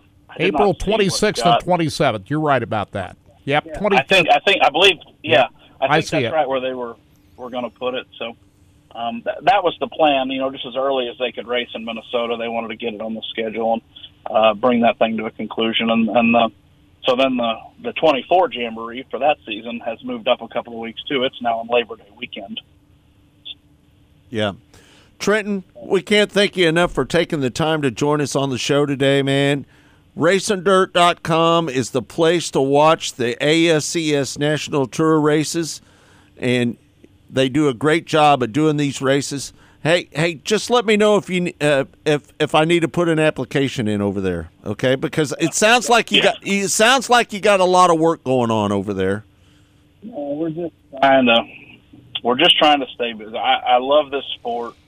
Dick loves this sport. Our staff loves this sport, and just trying to figure out ways to be a little more involved in it. And the crazy thing about racing is it takes everybody to make it happen, but it also takes everybody that can to do something to give back to it, to try to keep it strong and healthy. And we've made significant financial contributions to the sport, both on and off the record. And we have made huge influxes of revenue into racetracks over the years where we've worked at.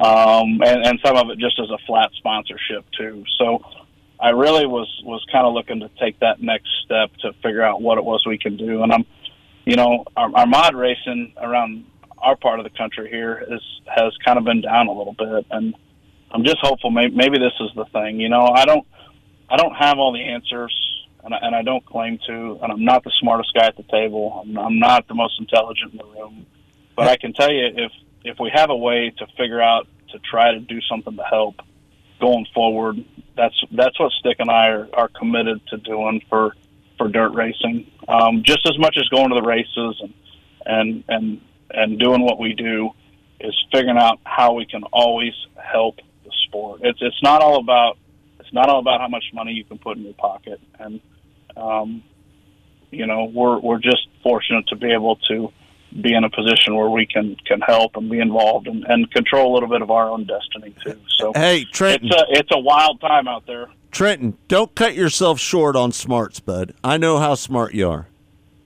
I've been around you a little bit, just so you know. We're just glad to be involved. I appreciate you guys.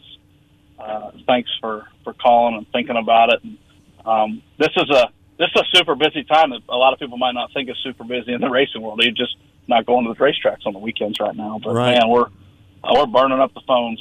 It's crazy. When's the groundbreaking on the new Racing Dirt World Headquarters office? You got so many things going on now. There's got to be a new complex in the works for Racing Dirt, right?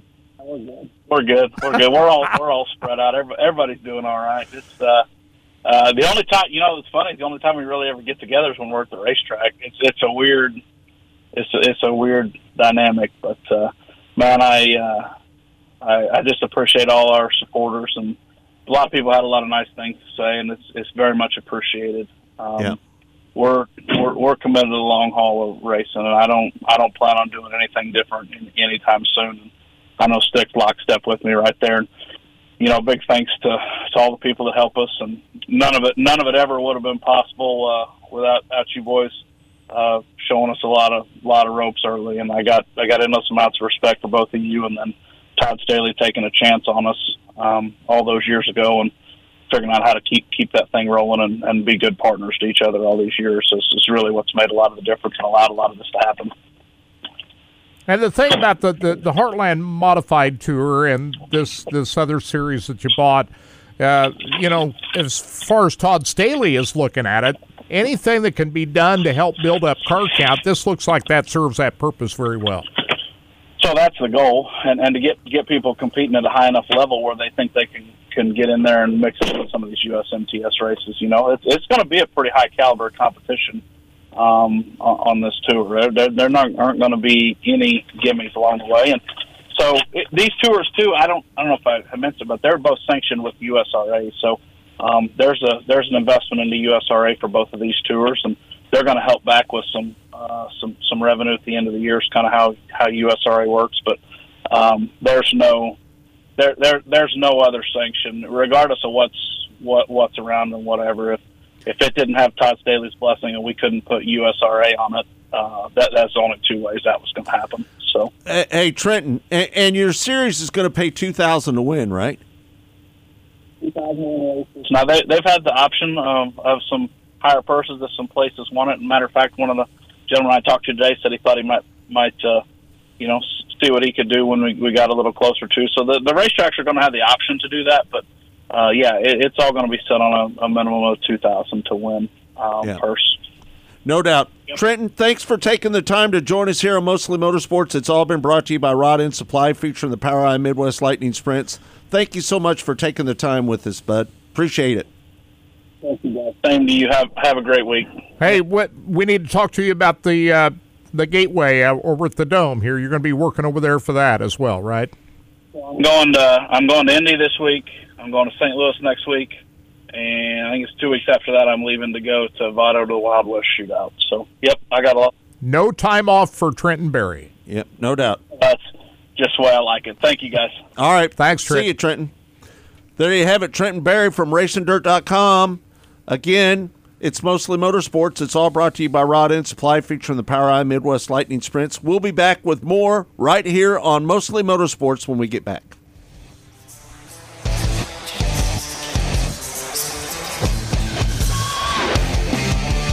You're listening to Mostly Motorsports with the RacinBoys. Rod End Supply is involved with a variety of motorsports as well as industrial applications with many different types of products. Since 1989, Rod End Supply has provided superior products priced competitively. Whether you're racing at the circle track or drag strip, rock climbing, or going off-road, Rod End Supply has an assortment of rod ends, radius rods, and specialty products to keep your equipment moving. Rod End Supply's experienced staff is ready and willing to help you with your needs. Their promise is to continue to provide a superior product with superior service so you can stay in front of the field no matter what it is. To learn more, go to rodendsupply.com.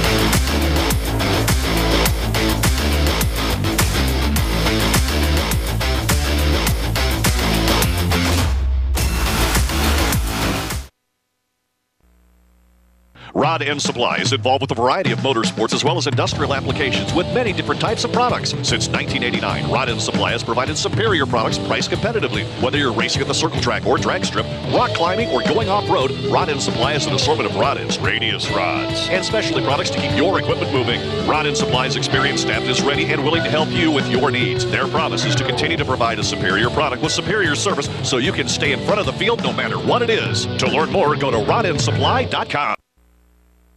Spirit Specialty Sportswear in-house. We do all of the screen printing, all the embroidery. We do some vinyl. The other ad specialty items like your pens, magnets, notepads, calendars. You can actually buy that to build your business to make it larger. We have the largest screen printing process and the largest embroidery anywhere around in the area. We can do stuff all the way from your school clubs to sports teams, a professional look in the office. If you can imagine it, we can do it for you. Rod End Supply is involved with a variety of motorsports as well as industrial applications with many different types of products. Since 1989, Rod End Supply has provided superior products priced competitively. Whether you're racing at the circle track or drag strip, rock climbing, or going off-road, Rod End Supply has an assortment of rod ends, radius rods, and specialty products to keep your equipment moving. Rod End Supply's experienced staff is ready and willing to help you with your needs. Their promise is to continue to provide a superior product with superior service so you can stay in front of the field no matter what it is. To learn more, go to rodendsupply.com.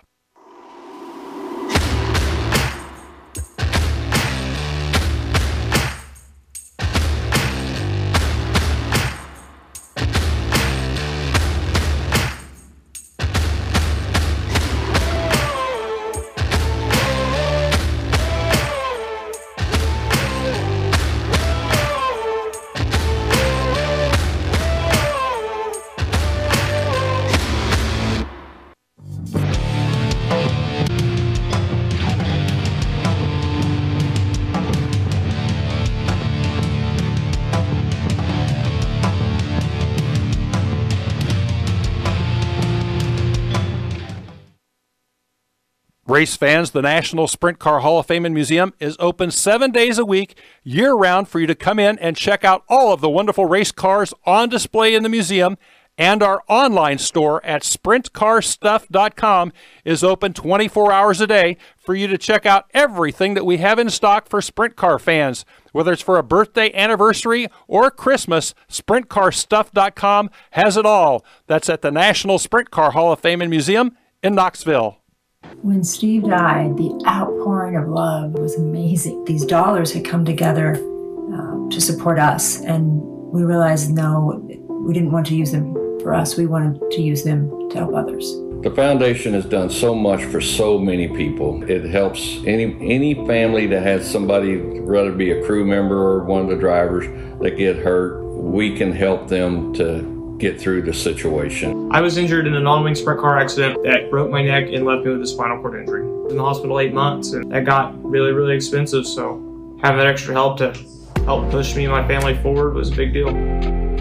Yes, Steve's death is the reason the foundation exists, but it's Steve's life, and it's the lives of racers everywhere, is the reason we are able to do the work we do.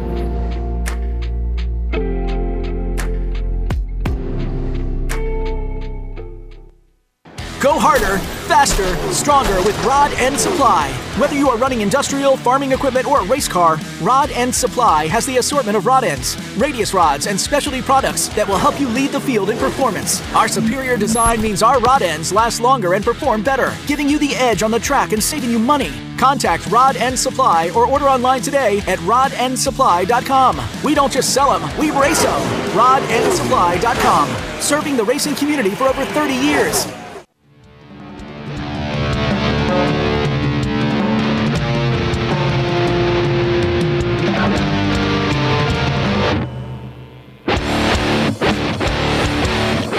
Welcome back.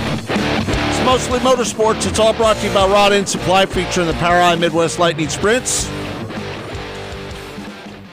Before we get into our Casey Shuman interview, we want to talk a little bit about Chet Krishner. He is leaving USAC, and he doesn't know where he's going to go. But I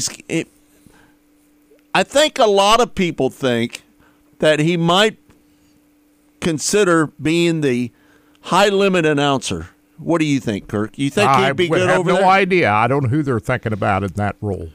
I've not a clue. It could be Chet Krishner, but it might be somebody else too. I don't know. We'll have to wait and see about that. But Blake Anderson is not going to be there. We know Blake Anderson's not going to do it. We know that right. That's the case. And I think that there's a high possibility that he could be the high limit announcer. Could be. Yeah. I just don't know. But, Chet gave us a little bit of a hint on that when we had him on the air last week, about a week ago. We were talking at the end of the interview about, what do you do in your off season? He said there is no off season. He listed off all the things he was going to do leading up to the next year. He had was going to be at the Tulsa Shootout, first of all, at the PRI show, the Tulsa Shootout, doing some content, and there's going to be a couple of other events. And then he said, after that, I don't know where I'm going to be. That was a tip-off right there then. Right. He wasn't coming back, and I'm kicking myself. I wished I'd said, okay, are you coming back to USAC next year? I didn't ask him that question. You always think, I wished I'd asked him that question, but he's not coming back and be the voice of USAC next year. What I think is strange, January, I don't know. I guess this is just a year-old post. Yeah, he didn't give us any indication really what he was going to do. I don't think he's going, my personal opinion, I don't think he's going to the high limits, but that's just my personal opinion. Right. How do you know that? I think they would have already made the announcement on that. If it would have been a big grab like that, I think they're going to be moving somebody that's. I would agree with you on that, Todd. That's just my only opinion. I know less people in the business than anybody here. So, like I said, I don't have any oars in but that's just what my feeling is. Well, the way I gather it, he's still going to do some things for Flow because he talked about doing some content at the Tulsa Shootout and still doing some things for Flow Racing. And if you remember at the Million at Eldora this year, he and Blake Anderson were the announcers up in the booth. So I'm not ruling that out that Chet Christner is going to do high limit racing, but I'm not ready to say he is either. Just so Pete just chimed in. He said, breaking news, Zeb Weiss, Rudine Racing joining High Limit Series in 2024. And we just tried to get Zeb Weiss on the air a little while ago. He's going to be on the show with us next week. Next Monday. I reached out to Zeb this morning, and I said, love to have you on. He texted back, said, understandably, won't be able to make it today. He said, I unfortunately won't be able to make it today. Sorry. We will have to get another time set up. Sorry for the late reply. Been busy! Explanation point. So what he's saying that he'll be on with us next week, right? And I said, not a problem. How about next Monday? He said, that should work. Thanks, and 2 thumbs up. So he'll be on next Monday with us. Yep, no doubt. So yeah, that's big news. Full time with the high limit. We thought that was coming. Rudine Racing, with Skagit Speedway and all of that going on. We that's not a surprise that Zeb Weiss and the number 26, the reigning All-Stars champion, would go full limit with the high limit series. Well, Kirk, set up this Casey Shuman interview for us. Casey Shuman is the general manager at the dirt track at I-70 Motorsports Park. We had him on Saturday morning talking about the announcements made on Friday, 3 dates of the High Limit Series, a weekend date in early June next year, and October 8th date, a midweek show for the High Limit Series, part of the midweek tour, and some other things going on at I-70 Motorsports Park. Interesting interview. In case you didn't hear it, here's a little bit of that interview from Saturday morning with Casey Shuman. And joining us now on the show is a good friend of the RacinBoys, Casey Shuman. Casey, how you doing? I'm doing good, guys. How are you? Hey, we're doing pretty good, man. And it looks like you're on board with the high limit race. I'm thinking that that's a pretty big deal, pretty big catch for you guys, isn't it? Yeah, for sure. I mean, it's something we actually almost got done last year. We were actually on their schedule last year, and some things had to move around on their end. And so, yeah, it's a huge deal for us to not only land them once, but to be able to get them twice in the year and bring back the Rudine race to I-70 and then have their finale of their weekday races. Their final one where they'll crown a champion there with us in October. So. A lot of exciting stuff around that. A lot of obviously a lot of talk on the internet and around the pit areas about the whole high limit and outlaw thing, and we're excited to have them. Yeah, and that's June 7th and 8th. It's going to pay $10,000 on the first night and $26,000 on the second night.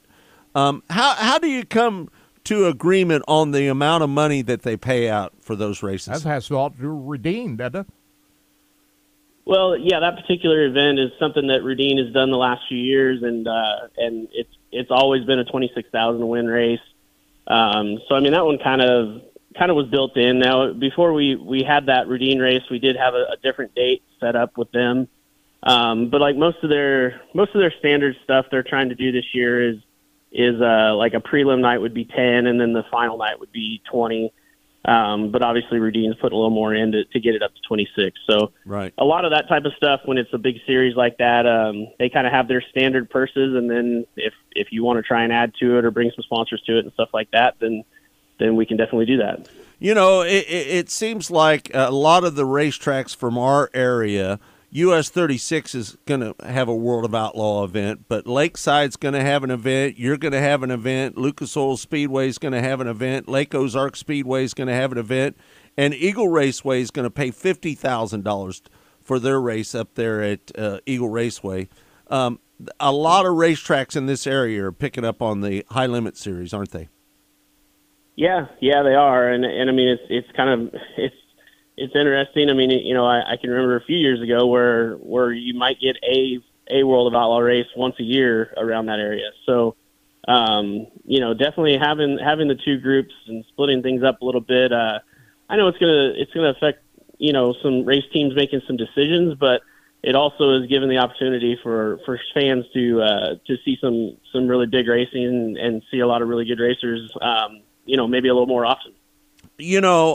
I've been saying this for some time. 410 racing is making a comeback because, there was a point there where 360 racing was kind of dominant there for a little bit, when they had all the stars over there with 360 racing with the ASCS National Tour. But it seems like to me that there's so many teams. How many teams do you think they're going to have out there on the tour, you think, this year? I honestly, I feel like both sides are going to end up 12. I mean, I bet they start out with 14 or 15 and probably end with, 12 to 14 teams. I mean, there's a lot of really, really strong 410 sprint car teams in this country. And, a lot of times if, you just have one big group and there's only those 14 spots available, for the tow money and the incentives and stuff like that. But it doesn't mean there's only 14 good teams in the country. There's a lot of them. There's a lot of teams that have really good equipment and really good racers. They just, maybe it hasn't made sense financially for them to branch out yet. But I mean, talking with Brad and Kyle and them kind of running across the list of names that they either have committed or believe they are pretty close to getting to commit. I think they're going to have a strong roster. Yeah. I mean, and the Outlaws will have some good ones too. But I think that there's a lot of opportunity for some teams to really to step out and go travel a little bit and make some money this year, which is a good thing. Right. I've got to ask you this question. Did the World of Outlaws reach out to you guys? Well, I mean, obviously I worked with them for 4 years, and right. As soon as I took the job at I-70, I was reaching out, a lot, probably bugging them, trying to get the right. Outlaws to come back, and really with very little success, very little conversation. The conversations didn't really get heated up and going until the high limit things, until we had high limit. Once we got a couple dates with the high limit deal, then all of a sudden there was some more conversations going on. I think everybody assumed, because you worked for the Outlaws for 4 years, that the Outlaws were going to come back to I-70. I think that there was a lot of people that thought that, right? Yeah, for sure. I would assume there was, and I really hoped and tried to make that happen. And there was a small possibility here in the last few weeks that we could have got a date, for next year. But it just, some of the stuff that they needed us to do and the timing of it and the schedule, and it would have been something really late in October, and the weather wasn't going to be very good, and they just had a few stipulations that made it to where I didn't know that it was the right thing to do. So right. We'll see. I mean, I tried to leave the door open to if they needed something, or if they, if something popped up that they needed a place to go, I would gladly entertain that idea. Casey, the first ever event at I-70 Motorsports Park, the refurbished Motorsports Park, was the World of Outlaws, and it seemed to be a successful event. And this all before you showed up. What happened? How come they didn't come right back? Well, I mean, without getting into it too deep, there was just I think there was some disagreements on the way things were handled throughout that night, and when they got done with everything, I think that both sides probably didn't see exactly eye to eye on some things. Right. And like you said, it was before me, so obviously I wasn't there, but I was working for the Outlaws at the time, and was on some phone calls that this stuff did get brought up, and they just had some issues that seemed like it was very hard for them to get over. So right. It's unfortunate. Like I said, seeing the videos and the pictures from the place that weekend, I mean, it was obviously a packed house and obviously a successful event. But they just had some issues, and I've tried to kind of mend that fence a little bit and get everyone past that point, and I think we were really close this year. Like I said, there was an outside chance of getting them back for this year, but when it comes down to business, business is business, and right. We had to make a decision that I felt was right for the business this year, and like I said, there's no hard feelings on my end. I mean, if they called me tomorrow or if I see them at PRI next week and they need something or need a date or, need to fill in somewhere, I'm definitely open to it. Nobody understands more than yourself of what that's like to be a racer and also turn into a promoter, and you understand where Kyle Larson and Brad Sweet are coming from, to be on one side and now you're on the other. Is it as simple as, boy, you throw a lot of money out there, drivers and teams ought to show up, and it looks like that's what Kyle and Brad are doing here? Well, I mean, that sounds simple, but like some of the stuff we've done in the past with WAR and everything, sometimes more money doesn't necessarily mean more cars or more fans. There's a lot of other things that you gotta put in place, and a lot of other things that you got to do at an event to make it work. And obviously, Brad and Kyle both have been in the sport for a long time, and everyone involved with High Limit. Mike Hess and Kevin Naus is there now, Kendra Jacobs, Brian Walker, like the whole group. They are part of sprint car racing. They've grown up doing it. They've raced. They've been involved.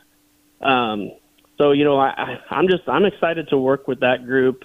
They've got a ton of passion for trying to make things different, make things bigger, make things better.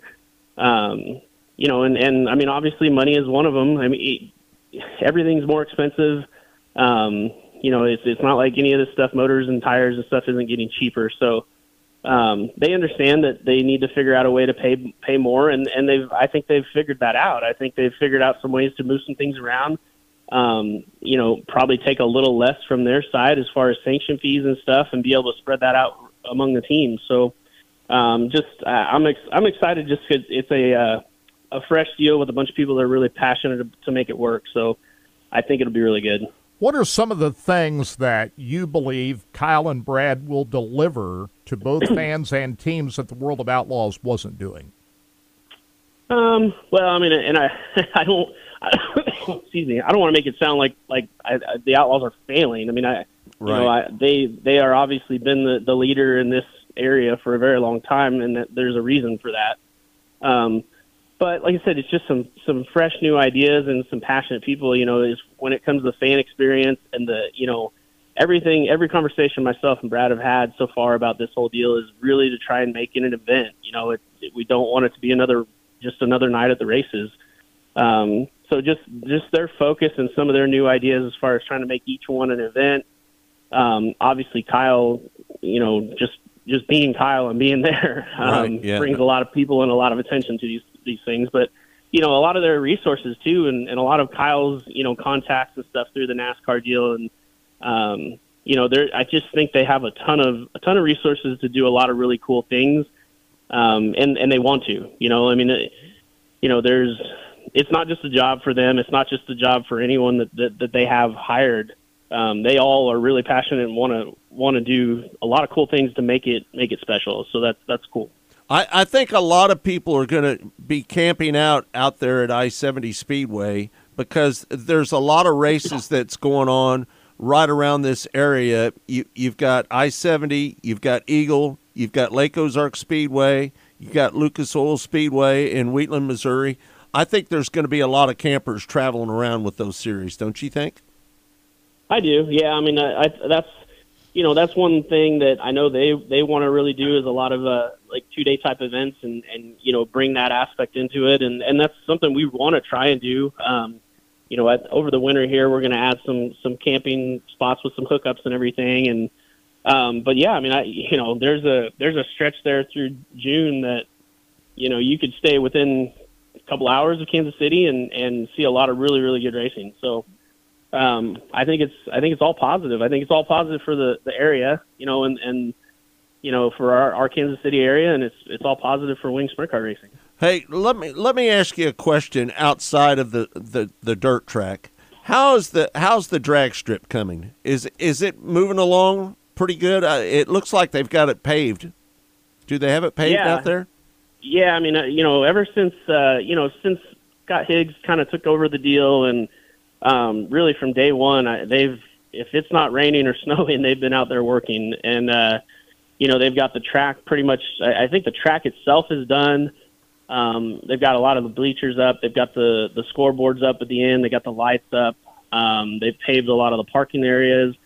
They've been working their butt off and really have got a lot of progress done. And obviously there's some more work to do, but they've got a lot of it done, and it's looking really cool.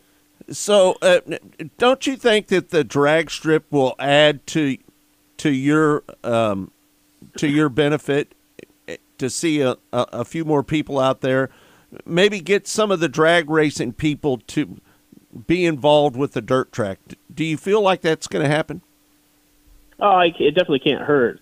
Some of the stuff we did this year was just to try and get some people out to the facility that maybe have never been there. With that end of year Harvest Fest thing, and just trying to get some eyes on the place. So I think it'll definitely bring some more eyes to the place, bring a lot more people out. I met with him a couple weeks ago and trying to figure out some ways we can do some things together. Obviously, it's going to be difficult to really try and do some events on the same days or in conjunction, just because of the way the parking situation is. And I mean, their starting line is so close to our turn 3 and 4 to where I think maybe some dust or dirt might be an issue on the racetrack, but. I definitely think it'll bring some new eyes, and we're going to try and work together on some events and even some co-promotion type stuff to where, when they have people out there, we're kind of trying to pump up and promote the dirt track and vice versa. When do we see a final schedule posted of your events? I would say it'll probably be next week. Really, I would say I'm 95% done. Just waiting on a couple calls to maybe add a couple events or hoping to add a couple events. But we're about there, and probably next week around PRI we'll go ahead and put it out whenever everyone else does. Yeah, no doubt. All right, Casey, we can't thank you enough for taking the time to join us on the show today, man. We can't thank you enough. And just so you know, Kirk and I, we're going to buy one of those RV spots out there. Just so you know. Perfect. Yeah. Perfect. So. Heck yeah. Yeah. Okay, bud. Thank you so much for being on the show. Appreciate it. There you have it. Casey Shuman joining us on the show. That was Saturday morning on Track Talk, and we've been doing that show for 23 years. Kirk and I have been doing that show together, and man, it's been a long time. We've been doing that show for a long time, haven't we, Kirk? Yeah, we certainly have. Just listening to Casey right there, that is more of a challenge now to schedule events around that drag strip. So we'll see how that works out, because that drag strip is going to be used a lot. I think the drag strip is going to enhance the dirt track a little bit. What do you think? Yeah, I think it'll help everything, because it'll bring more eyeballs to the racetrack, so more fans. Yeah. And, if drag racing fans can get exposed to the dirt track, they become dirt racing fans, and there'll be a few dirt racing fans that'll be drag racing fans. Absolutely, yeah. Maybe weren't before. So that's where that all comes in. So yeah, I think all of that's going to help. Yeah, I don't think for a minute it could hurt, like he was saying. Other than the dirt, maybe like he was saying, they may not run some events at the same time with the dirt coming over on the thing. But yeah, because they'll have to clean that drag strip every time they run the dirt track. Yeah, yeah, because they like to put the sticky stuff down on them when you get on that. Because you're racing on the dirt track, that's going to put some dust out on the drag strip. I believe that is that track all concrete all the way from the end. Just I think the first, I forget, 600 feet, something like that's concrete, rest asphalt. I don't know. It looked to me like it was all concrete. I haven't seen it, but it looked to me like it was. But boy, I don't know. You could be right. I think it's going to be a win-win this year. They're going to be busier this year than they were last year out there. That's for sure. They've got a a lot more events scheduled. So Just got the news this morning that Iowa Speedway has sold out its NASCAR Week Cup date in June of next year. They've sold it out. Of course, they don't have as near as many seats as Kansas Well, they've only Speedway, got 30,000 seats up there, Kirk. I think they added some temporary seats in there, but yeah, it's not nearly as big as Kansas Speedway. But nonetheless, they've sold it out for the Cup race in June of next year. Also, one other note, Casey Kane will be racing the full High Limit Series next year in the number 9 car. You're not surprised by that? No, I am a little bit because Casey Kane and Brad Sweet are connected to the hip. Yeah, but I never felt like for one moment that Casey Kane wasn't going to run the I didn't think High he would Limit run Series. the full schedule. Well, I thought didn't think he would run the full schedule because I figured he'd run some outlaw dates because his sponsor Caravan also has tie over at the World of Outlaws. So I figured he'd be more I thought he outlaw. would run some high limit races and some World of Outlaw events. That's where I thought he would go. But Casey's going to run the whole high limit series. I never thought for a second that he wasn't going to run the High Limit I still Series. think he'll run some World of Outlaw events. But Well, they'll run in March. Yeah. But he's committed to run the full high limit series in 2024. Yeah, no doubt. All right, thanks everybody for tuning in to Mostly Motorsports. It's all been brought to you by Rod End Supply, featuring the Power Eye Midwest Lightning Sprints. We can't thank Trenton Berry, Casey Shuman, Bryan Hulbert for being on the show today. It's been a really good show, and thanks to everybody that tunes into the show each and every week. We can't thank you enough for doing so. And what do you? I was just going to say we got Zeb Wise committed for next Monday. Yeah. And working on Austin McCarl, who won the 410 Sprint Car Championship up at Knoxville this year. Kirk, so you haven't had much. You haven't had much luck. I didn't have any luck this weekend. No. I reached out to Justin Grant, to Jacob Allen, to Zeb Wise, and Austin McCarl. I struck out on all of them this week. Yeah, no doubt. But Zeb, to his credit, responded back. And so I appreciate him for doing that. Yep, no doubt. Zeb Wise will be on the show next Monday right here on Mostly Motorsports. Again, it's all brought to you by Rod End Supply, featuring the Power Eye Midwest Lightning Sprints. For Todd Surprise, for my partner Kirk Elliott, I'm Scott Traylor saying thanks for joining us. We'll see you next week right here on Mostly Motorsports.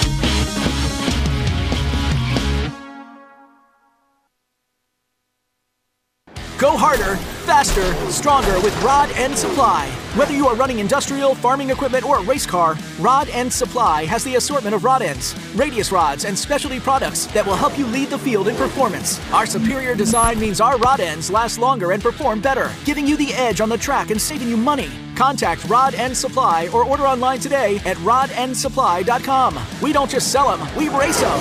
rodendsupply.com. Serving the racing community for over 30 years.